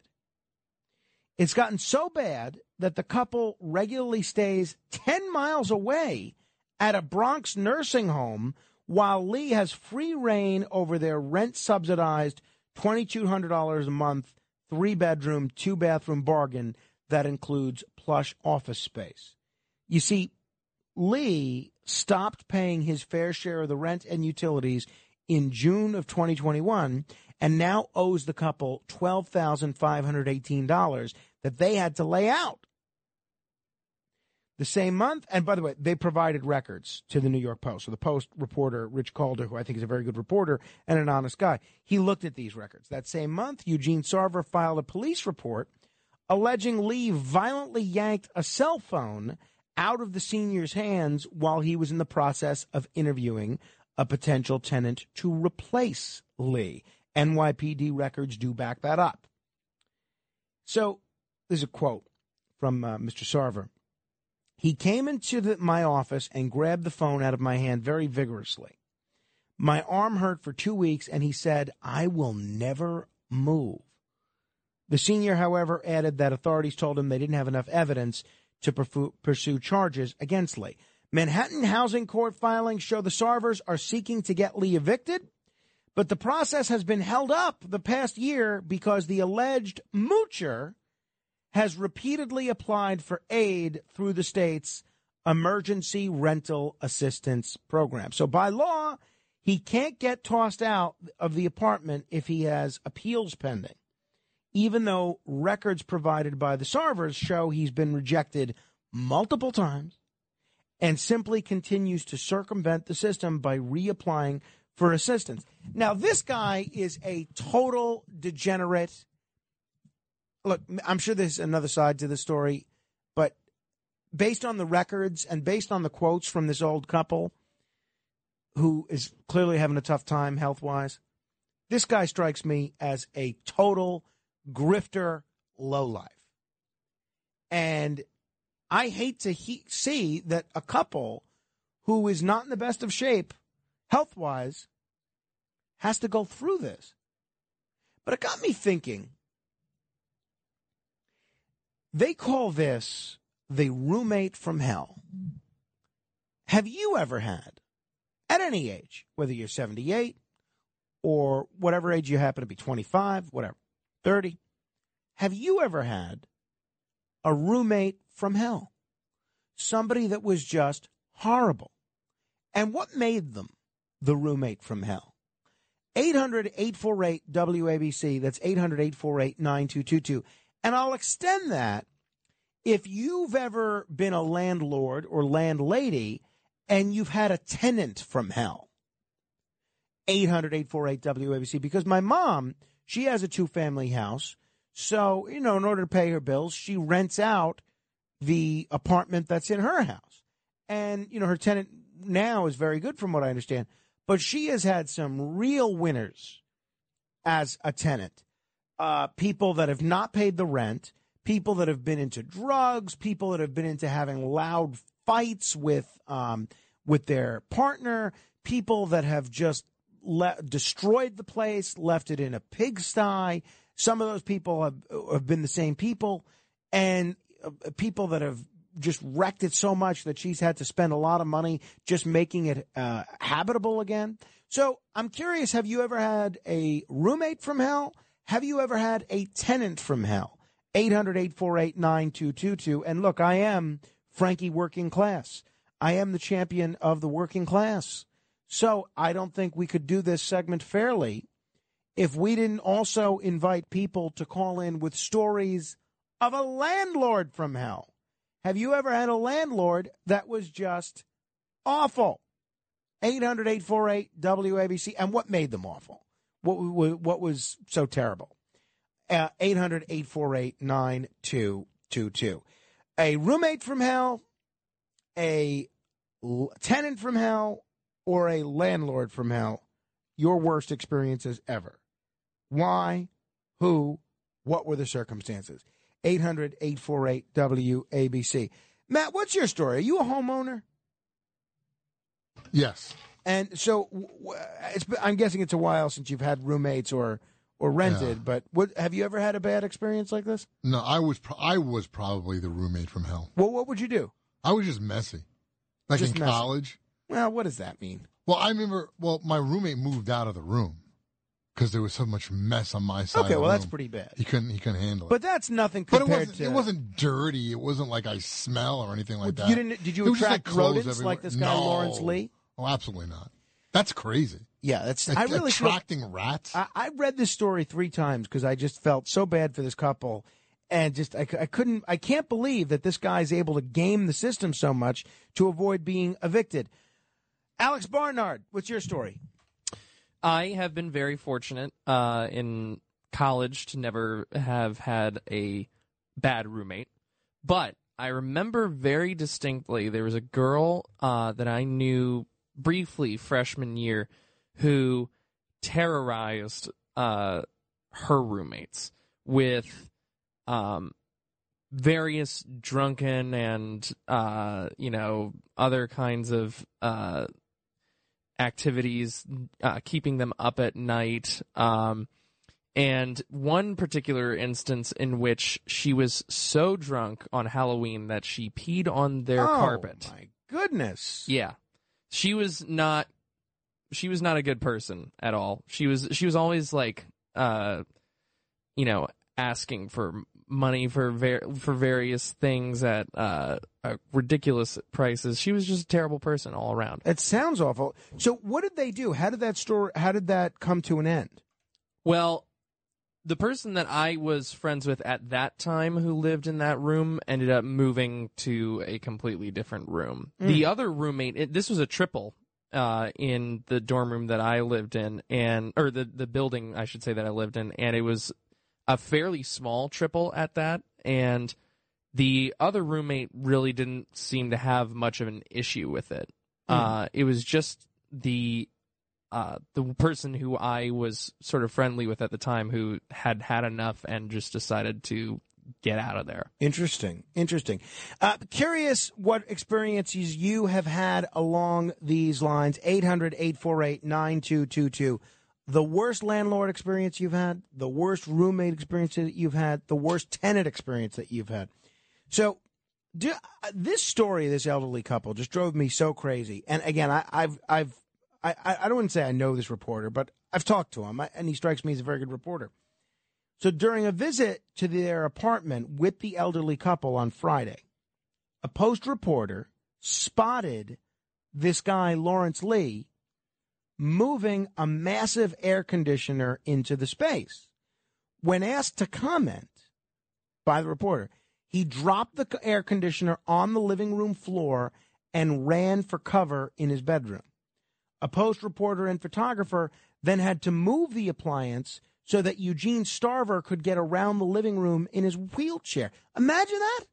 This degenerate dropped this air conditioner right in the center so that he couldn't even get around with his wheelchair. Lee later continued to decline comment before fleeing down an 8th floor stairwell. Hours after the Post reported on the situation, by the way, here's a little piece of good news. A Douglas Elliman spokesperson said that Lee is no longer with the company and that it plans to offer the Sarvers the money Lee owes them. Well, that's nice. And I've met, I don't know if she's still the head of Douglas Elliman, but at one point she was the CEO, Dottie Herman. I've met her several times, and she seems like a very nice lady. So I'm not surprised that she would try to make this right. But what about all the couples out there that don't have a newspaper to do a story on them? Those are the stories I want to hear. 800-848-9222. That's 1-800-848 WABC. A couple of people posting in the Facebook group about that that healer that Tom from the Bronx was trying to think of. Apparently, it was Edgar Casey. A bunch of people writing that was the or Edgar Case. A bunch of people writing and emailing that that's who he was trying to refer to. So be it. All right. 800-848-9222. Mike is in New Hyde Park. Hello, Mike. So your previous caller, Frank, who mentioned Jonathan Edwards. Jonathan Edwards is a classic example of what Houdini was criticizing. Jonathan Edwards, I used to sell magic. Jonathan Edwards is a mentalist. Teresa Caputo from Long Island is a mentalist. Christina Brown, God rest her soul, was a mentalist. Sylvia Brown. George Kreskin, the amazing Kreskin, is a mentalist, and he claims to be nothing but a mentalist. So these people now, Edgar Casey, that is very interesting. I've read a lot about him. I don't know what to say about him. He is a phenomenon. But most of these people out there, they are shysters. Well, thank you, Mike. Appreciate that. I am a believer in mentalists. The most interesting conversations that I've ever had have been with Oz Perlman. If I ever had a limitless budget to hire an entertainer, the first person I would hire is Oz Perlman. If you're not familiar with Oz Perlman, type his name on the YouTube. He's amazing. He's been a guest on this show. I've interviewed him twice. I'm amazed both times. We had him on when I was producing the Joe Piscopo show. He was on Joe Piscopo. He amazed Piscopo. Whenever I have people over and they're looking for something just to be entertained for a few minutes to put on as background, I always put on Oz Perlman because he is the most astounding mentalist I've ever seen. But I would like to know your story of a roommate from hell, a tenant from hell, a landlord from hell. What made them so bad? 800-848-WABC. I will begin with Stephanie, name near and dear to my heart because that's my mom's name, calling from Montreal, Canada. Hello, Stephanie. Hi. Well, you're coming in very clearly tonight, so I'm enjoying your show. So I decided to call in. Wonderful. Well, I had a neighbor from hell. She lived directly under me, under my apartment. That woman was unbelievable. She was burning incense like almost 24 hours a day, and I have a lot of allergies, and I just could not tolerate the smell or the smoke. And I had spoken to her very politely, very courteously. I had asked her not to do it. She agreed not to, but yet she continued. Day after day, burning that incense. This woman was a psychiatric nurse. So she was in the right department, but on the wrong side of the desk. That's very funny, Stephanie. Oh. Stephanie, thank you for the call. I'm sorry you had to go through that. It's funny. I didn't even think of the category of neighbors, but we'll open it up to that, too. I've had two, I'm pretty easy to get along with. I don't care what the neighbors do. Nothing bothers me. I used to have a couple when I was in my single bachelor pad days. I used to have a couple that would live above me. They would fight constantly. Didn't bother me in the least. In fact, it bothered my wife.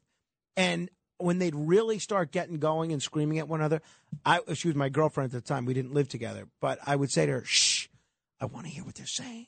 Because it was so entertaining to me to have two people that could always be screaming at each other. I mean, it's sad because I think they had children and stuff too. But I mean, it was as an observer, it was entertaining. The point was, it didn't bother me. Here's what did bother me in that apartment. And I come to think of it, the same thing happened when my wife and I moved into another apartment. Same thing. There were two occasions where the person in the apartment above me, and again, two different residences, the person in the apartment above me left water running, and there was a flood in their apartment, and it leaked all the way down to my apartment and ruined my stuff, including a wall and a bed thing. It was really just terrible. So that was inconvenient. Original Rick from New Jersey, tell me what your story is. Hi there, Frank. Well, we talked about this once before. I still have a tenant that hasn't paid me like for a year and a half money. And here's the deal. Like you said, they're gaming the system. We did that thing with paying for back rents that people owed that the government supposedly is going to pay. So I can't evict because she's in this program. Ugh. But New Jersey's not moving with it. They haven't given out a penny. I mean, I can't find anybody on the phone or emails that'll, contact me about, okay, we both were told you're in the system, you're approved, and then it just stops right there. So I get no money from the state and no money from them. Not only that tenant, but when people rent, they should really be careful. You check all the finances and stuff about tenants and all that, but they're kids. I've had devil children here, Frank. I have literally 30 video cameras on my property now because so much damage was done, and nobody, that person, I don't know, always did it. I don't know. So now I have to go and I review the tape and I show them. I say, you're paying for this. There's your kid, I mean, shooting fire extinguishers in the hallways, discharging them. Wow. Playing tri-level football in the hallway, I mean, are you kidding me? Knocking, hitting the lights with the football and breaking them. I mean, it's insane. So, yeah, I've had the tenants, and there's not much the landlord can do. I know. I've seen this with my mom when she gets taken advantage of by one of these tenants from hell. And you know what? You know what the shame of it is? People like you, people like my mom, you're still expected to make your mortgage payments and your property tax payments. You don't get to tell the bank or the government, sorry, my tenant is not paying me, so I can't pay you. You still have to make those payments regardless. And I can't evict her, even though she's not, because of the way that the system is set. If you're in the system, you can't get evicted, but the system isn't working. No, that is just awful. Thank you, Rick. A friend of mine's father, he passed away, but he had, he had several properties that were for rent. And he had this guy, and this happened a couple times with him. He would have fellas that just stopped paying rent, and they couldn't evict the guy, and, the guy refused to leave. So what the guy, what my friend would do, my friend's father, he was so desperate to get these people out, he would say, I'll tell you what, find another place. Not only will I not come after you for the back rent, but I'll pay your moving expenses. And you can list me as a reference for the next place that you're going to try and rent in. Think about that. This guy was willing to get beat on thousands, in some cases tens of thousands of dollars in back rent money and lose more money on moving expenses. And, well, look, that's kind of dishonest to give a good referral to somebody that's been a bad tenant. But I understand his frustration. He didn't view himself as having any other means. Ever have a roommate from hell? Tenant from hell? Landlord from hell? 800-848-9222. Lenny is in Orange County. Hello, Lenny. Lenny. Hello there. How are you? I'm good. So I'm driving home at this hour, and I've listened to you a long time. First time calling. But, yeah, I had a landlord from hell. At the time, I married a woman with 3 young children. Ooh. And I was looking for a place. She was from out of town. And so I was looking for a place for them to land, good school system, the whole bit. And I found a place, and the rent was pretty decent at the time, but it was a fixer-upper. And so every chance we got, we had to fix something that was wrong. Thankfully, the realtor had let us know that she had been on the landlord's case to fix the house up. And so we struck an agreement where anything that we found that we had to fix, we would take it off the rent. And so every month was something, the plumbing, the heating, the windows, the doors, the gas, it was always something. And so towards the end of our run, the landlord came in one day for his rent check, and he told us that he wasn't really the landlord. So I said, how does that work? And he said, well, my sister is the landlord, and I've been collecting the rent for her. And then he said, and now she wants to sell the house, but she doesn't want to sell it to you. You know, we were thinking, well, maybe we'll rent to own. But instead he said, nope, she wants you guys out. She wants to sell it. And in a month's time, she wants to show it vacant. In a month's time she wants to what? She wants to show the house vacant. And meanwhile, the very last thing that we couldn't fix was a gas leak. And I was away at the time, and my wife called up saying she was feeling drowsy and the kids weren't feeling well. And I told her, quick, get a hotel room, get out of there. It's got to be the gas escaping.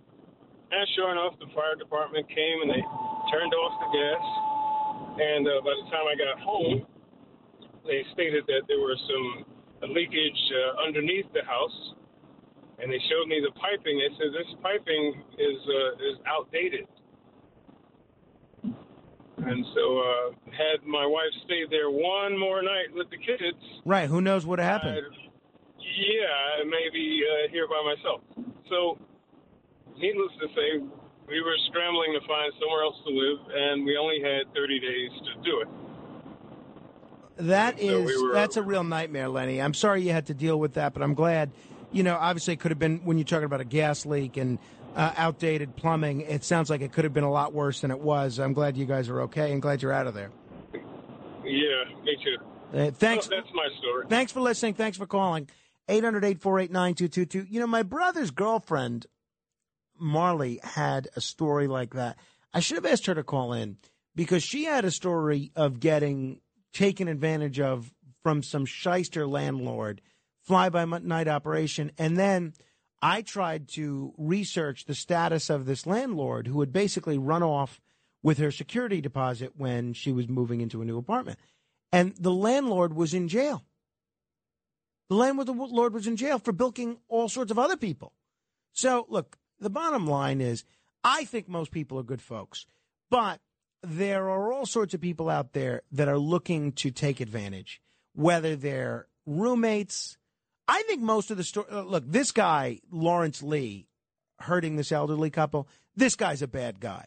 I think most people that are bad roommates are basically what Matt Blaze was describing as himself, what Alex Barnard was describing as that young woman that he knew. They're just really, really selfish. But every once in a while, you get people that are just evil, or at least cold-hearted. They're selfish to the point of not caring about hurting others.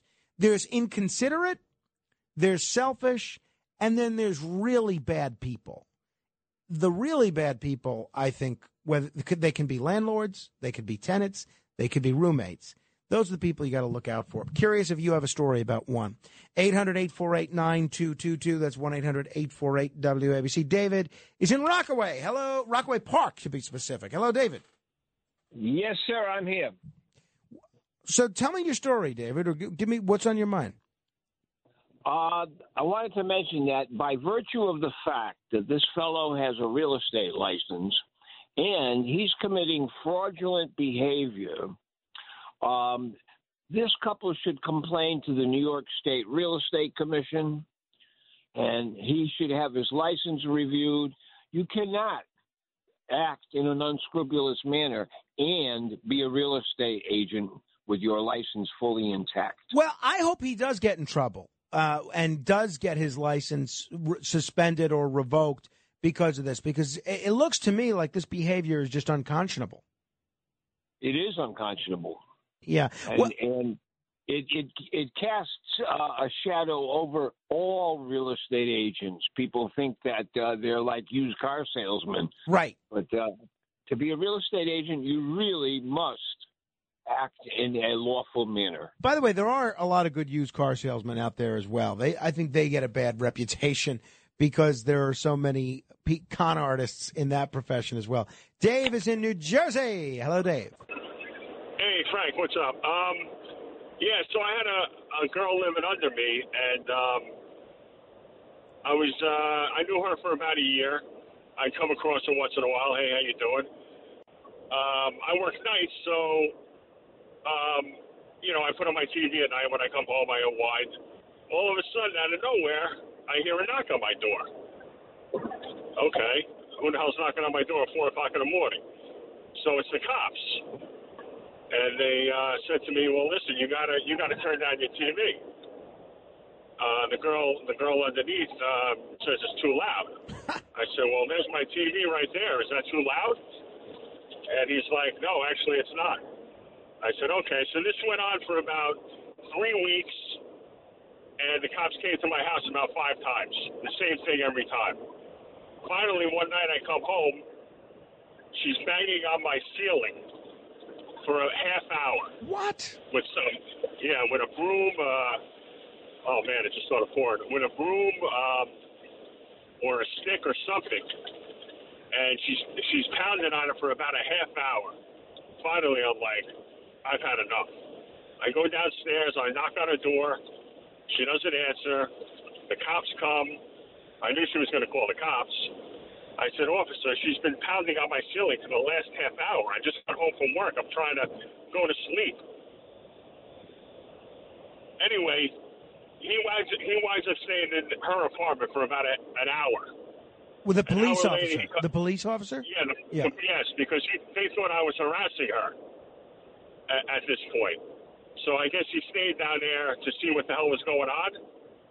And he comes up an hour later, knocks on my door. I didn't know he was down there. And he's like, listen, you're not doing anything wrong. He's like, I understand what's going on. I think it happened 1 or 2 more times after that, and then she moved out. But Dave, what was her goal? What did she gain by giving you a hard time and calling the police all the time? I have no idea. Frank, because I was living there for about a year. Okay, there was never a problem. Then all of a sudden, out of nowhere, she started calling the cops on me, and then that thing with the broom, and I'm just like, this girl didn't work. She didn't work because I was home during the day, and she was always home. You know what I mean? And she didn't work nights because, you know what I mean? So I don't know. I don't know if she had mental problems or she was off her meds or whatever, but it was just out of nowhere. Well, that's rough. I'm glad you don't live, beneath. You don't live on top of her anymore, Dave. Hopefully, you're living on top of a much more kind and considerate woman. Yes, much better. All right. Thanks, Dave, thanks for the call. Appreciate it. Oh, that is terrible. Well, see, a story like that. What does a woman gain by doing that? Why would you ever do that? To harass someone like that? I don't think I've ever called the police on any neighbor or landlord or somebody like that. I mean, it's just unbelievable. Unbelievable. Hey, maybe if you're behind on your rent, we can help you pay your bills if you want to win $1,000. We're going to do the $1,000 minute in just a minute. If you are the 7th caller to 1-800-848-9222, that's 1-800-848-WABC, then we're going to give you a chance to answer 10 trivia questions in 60 seconds. And if you can do that, we're going to gift you $1,000, courtesy of Red Apple Media and John Katzimatidis, our owner.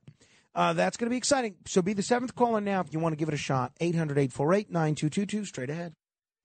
WABC. Frank Morano. 77 WABC.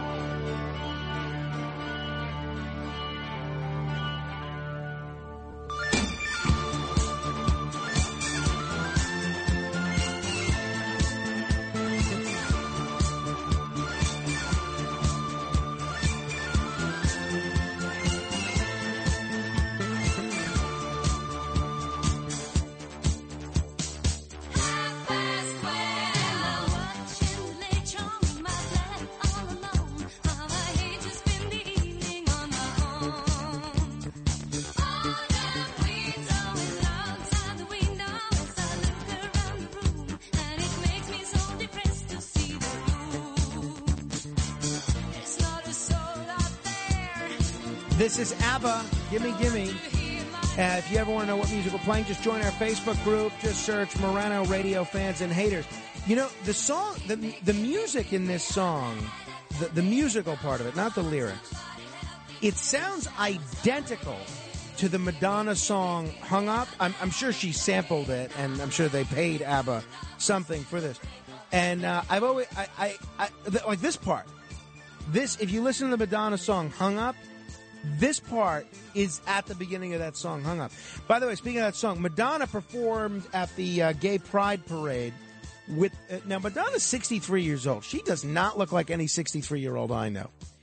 And she did a duet with the rapper Takesha, and they did a remix of this song. And as, I guess, in honor of Gay Pride Month, I'm not joking about this, they were making out. The two of them were making out after their performance.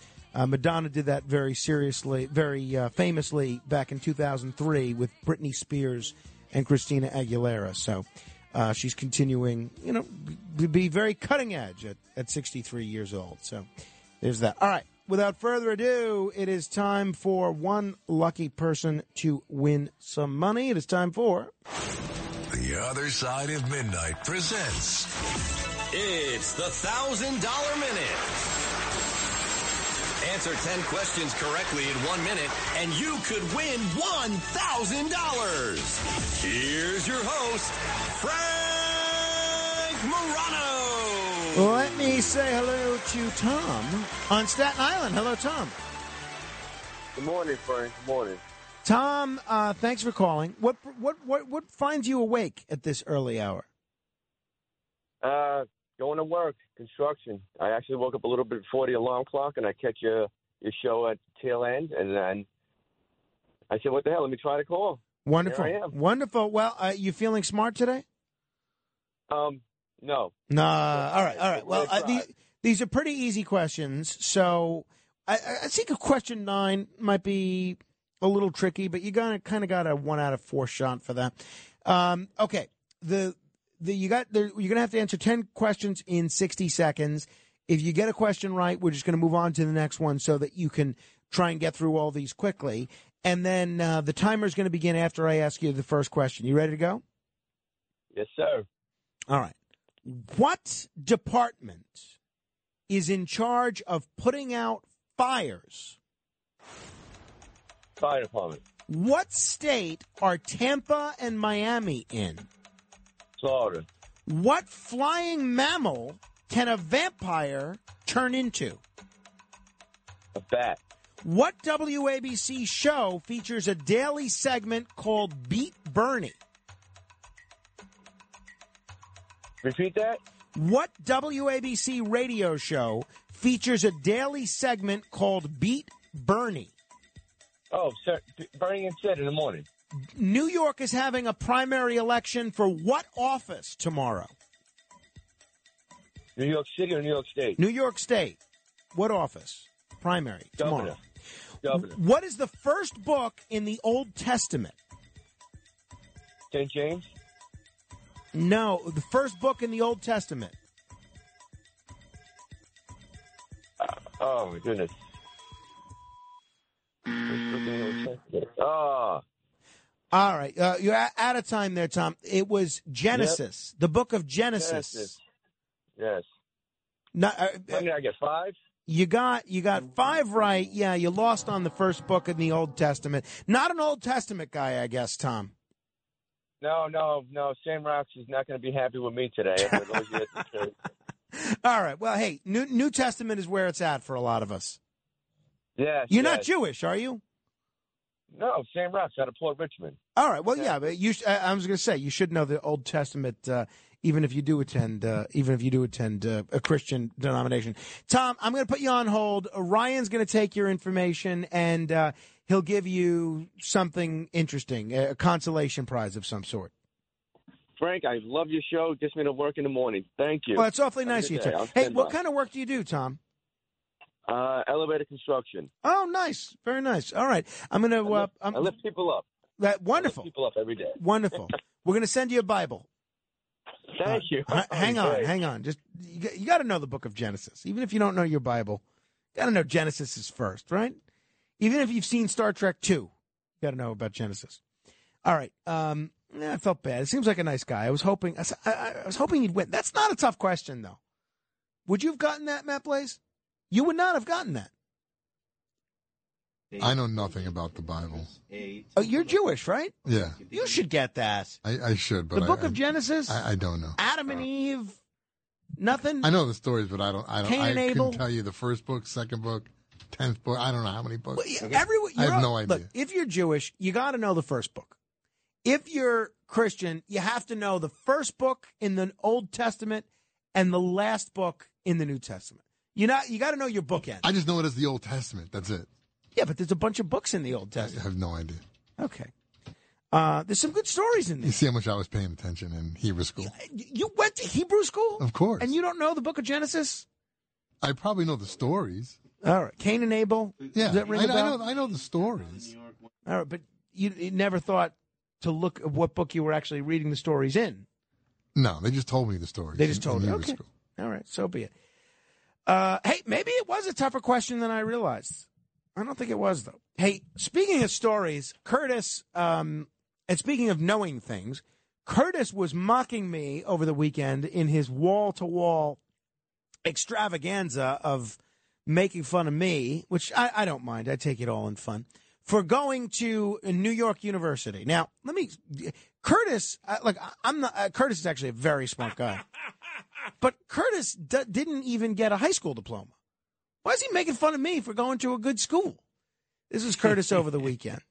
He went to NYU. His poor parents, who worked their tails off, his father, Carmine, and his mother, I know them well, hardworking people, working 2-3 jobs just to make ends meet, multitasking in order to give Frank a good education. They wasted $55,000 a year, no frills, on NYU. First of all, NYU was not $55,000 when I went. It was expensive. But, you want to have some fun with Curtis? He was bragging just there about how well he knows my parents. Ask him, call him up on Friday. Tell him you're going to talk about something else on Friday night and Saturday. Ask him what my mother's first name is. Just ask him. It's Stephanie, by the way. He doesn't know my parents well. He doesn't know anybody well. You could do the same thing with his like first 3 wives and ask him their first name, and it's a pick-em as to whether he could get those right. Here's what I didn't like, though. He was criticizing the segment we were doing about veterinary issues the other day. This is Curtis over the weekend. All of a sudden pontificating about veterinary costs. Can you play the beginning of that? Just the beginning of that, Broadway Bill Lee. I'm so furious with him. Just the beginning. I don't hear anything in terms of somebody making veterinary costs a big part of their platform. Hold whatever on a second. happens, he's so full of it. I ran a complete campaign to become mayor of the city of New York, and I discussed that at length. I talked about SNAP cards so that people wouldn't surrender their dogs and cats to the shelter, where they would be destroyed within 72 hours if nobody had claimed the dog or cat or adopted the dog or cat, or a rescue group wasn't able to get the dog or cat in time. And there it is. He's talking. Oh, nobody's talking about that. I had a website up on that. I did debates against Eric Adams and, Fernando Mateo, who nobody has seen. I crushed them in the Republican primary. And that's all I was talking about, animal issues. Where was this guy when the campaign was going on? Where was I, Curtis? Come on. You know where I was. I was clear, if you heard the full context of my clip, and I know Curtis is just having fun. It doesn't bother me. But if you hear the full context of what I said, I was talking about on a national level. No presidential candidates, no big senators or anything. That's what I was talking about. National issue, not a mayor's race. I know. Obviously, I was part of the campaign. I know Curtis talked a lot about animal issues, but Curtis didn't like me talking about it. I mean, this is our turf, right? Animal welfare. Nobody else talks animal welfare here at WABC. Mark Levin, yes, he's a number of dogs. He's earned that right. He's a veteran. National show. Frank? What does he know about animal welfare issues? Before Curtis was married to Nancy, I don't know that if you put a dog in a police lineup full of cats, that he could have picked out the dog. Now, again, he knows a lot about animals now, not taking anything away from him, but this is a newfound expertise that Curtis has. He also took issue with big dog, the German Shepherd. he took issue with my handling of a caller. What really bugs me, that Frank Morano goes around telling everyone he's the ratings king here at WABC. We do know that in the last ratings book, he had 20 radios out of every 100 radios tuned to him. I got it. And I had 17. And then all of a sudden, through osmosis, through technology, he claims that, he stayed at the same level and I have faltered. And yet I can't get any of the analytical data. Never claimed that. I can't get any of the numerology. I can't get any of the arithmetic. Nothing. I go to Matt Meany, our producer extraordinaire. He says, I lost the paperwork. Yeah, you lost the paperwork. He's running interference for Frank Morano, the golden child. He can do no wrong. He is the untouchable here at WABC, as he has been described, the future and the here and now of talk radio, and they all protect him. They all protect him. First of all, management shares the ratings with Curtis, as they do with all of us. So that's just, Curtis is just having fun there. Here is Curtis talking about taking issue with my handling of a radio caller. Play it again, Sam. Alice is in South Jersey. Hello, Alice. Yes, I just tuned in. I never listened to your program. Now, about the cats. Well, how come you never listen, Alice? That's my personal reason. Okay, but, I believe Curtis Lieber's wife is involved with the animals, and perhaps she might have a suggestion for you. All right, I appreciate the advice there, Alice. Thank you. Joe is in Queens. Hello, Joe. I didn't like that. He just blew her off. What an ingrate. And by the way, he wanted to find out from Alice why Alice doesn't listen to him, right? I mean, aren't there certain issues of privacy? Leave the callers alone. They have their own reason for not listening to you or to me, depending on who they are. First of all, Curtis, as the Supreme Court has now made clear, there is no right to privacy in the United States Constitution. Thank you, Justice Thomas. Thank you, Justice Alito. Second, if I recall, and Matt, you can feel free to correct me. If I recall, I think Alice hung up after that drive-by call. I think, were you here that day, or was that the day that you took off? Yeah, no, I was here. I think she did hang up. I think she did hang up. And that lady exists to heckle me, I think. I think that was the lady that called and mocked me for believing her story about her husband's Uncle Sam sending her to Hawaii on the eve of Pearl Harbor or before we bombed Hiroshima or something. I think that's a professional Frank Morano heckler, which I'm fine with. Heckle me as much as you want, as long as you're listening. And as Curtis will tell you, the ratings suggest that as the show that's still number one, people are listening. Hey, this was a little mean. I have to tell you, I know Curtis is joking about all this stuff, but this hits a little close to home. Listen to him talking about my relationship with my father, Carmine. Sigmund Freud wrote extensively and lectured extensively about the Oedipus complex. Oedipus, Curtis. Mamelukes like Frank, they love their mothers. Nobody could ever replace their mother. But they end up hating their father. And I need to take a stand here, Broadway Billy, because I know Frank Morano's father, Carmine. Stand-up man, went to Brooklyn Tech, great academic career, great athlete. Ran for Congress. I mean, all around. GQ model. I mean, the whole package. But there's something about baseball, Frank, and his father, Carmine, very weird, that has seemingly caused Frank to hate his father. I can come to that conclusion. I don't know how he's coming to that conclusion. We do root for different baseball teams. That's true. Maybe Freud would have something to add on that. But, I mean, that's quite a leap to say that, that something's caused me to hate my father. Let me assure you that I do not. I have a very good relationship with my father, and he's a tough guy to have a relationship with. He can be kind of stoic.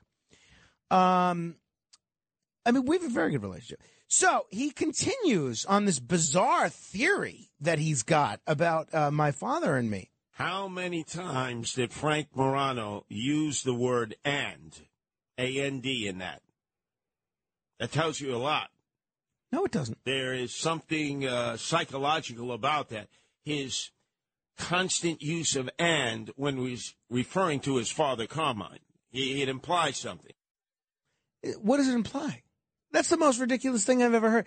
And then this is the last one we'll play, and then we'll move on.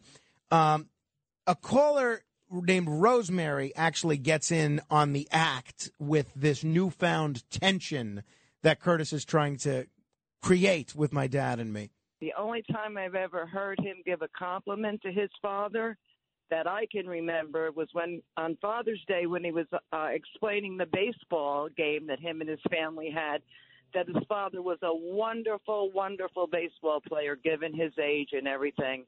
But he did admit that he couldn't get a hit except for once. So that I have to give him credit for. He's not as good as he says he is in baseball these days. Imagine blaming his errant throwing, his inability to hit the mitt on his father. Mm-hmm. Like somehow his father tied his hands around his back and prevented him from throwing, or took a ball-peen hammer out and broke his knuckles, and now his hand dangles and he can't get a good grip on the ball. The most impressive thing about these clips, and this was the whole show, so if you go back and listen to the podcast, you could hear it. There's a lot more to it. I'm not going to play any more. But the most impressive thing to me is that Curtis is able to say all this with a straight face. I can't even listen without laughing. You know, a friend of mine, very smart guy, a doctor, called me yesterday. We were talking about Atlantic City. He says, yeah, and I understand they provide a babysitter for you when you go. I said, no, they don't. He said, well, I said, where did you hear that? He said, oh, Curtis said it. And this is a smart guy that's getting taken in by Curtis. God love him. God love him. If you want to see Curtis, you can do so tonight at 7:30 on Staten Island at the Bricktown Shopping Center for a Get Out the Vote rally. 800-848-9222. We'll do 15 seconds of fame straight ahead. I'm the biggest rat that eats Parmesan cheese. WABC. Frank Morano. 77 WABC.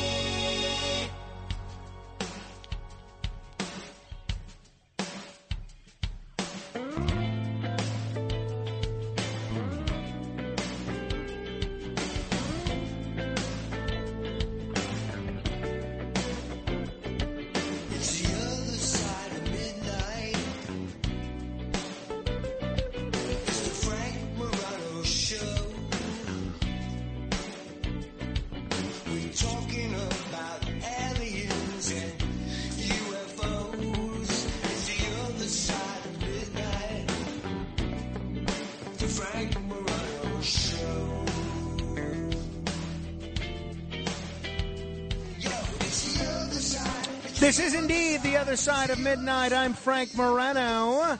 Now, though, it is your turn to be heard for 15 seconds. Deb Valentine is back on the WABC Early News, by the way. I know a lot of you missed her on Friday. She's back from 5 to 6, and then you get to hear the Bernie and Sid show from 6 to 10. I don't see any guests listed for the Bernie and Sid show today. But, I mean, if there's ever a day that you want to hear just the two of them give their analysis of what's happening, it's today. I can't wait to hear Bernie and Sid kind of go at it on the Roe versus Wade issue.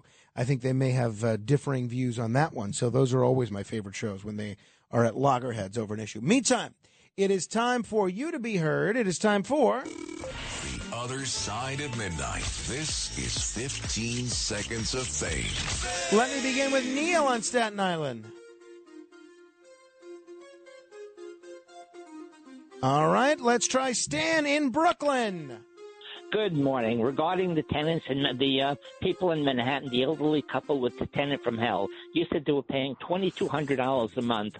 The landlord is subsidizing them because it costs more for the landlord for them to be there at that rate. They should be paying a hell of a lot more for that apartment. Well, then they deserve everything that's happening to them. Joe in Ronkonkoma. Hey, Frank, another great show. Shout out to Frankie from Glendale. And tomorrow, get out and vote. Vote for Lee Zeldin. I support him 100%. Have a good night, Frankie. Eddie in Nassau. After doubling the national debt and quadrupling the problems, the only thing Obama got right was when he said, never underestimate Biden's ability to F things up. On that note, I'm Frank Morano. Good day.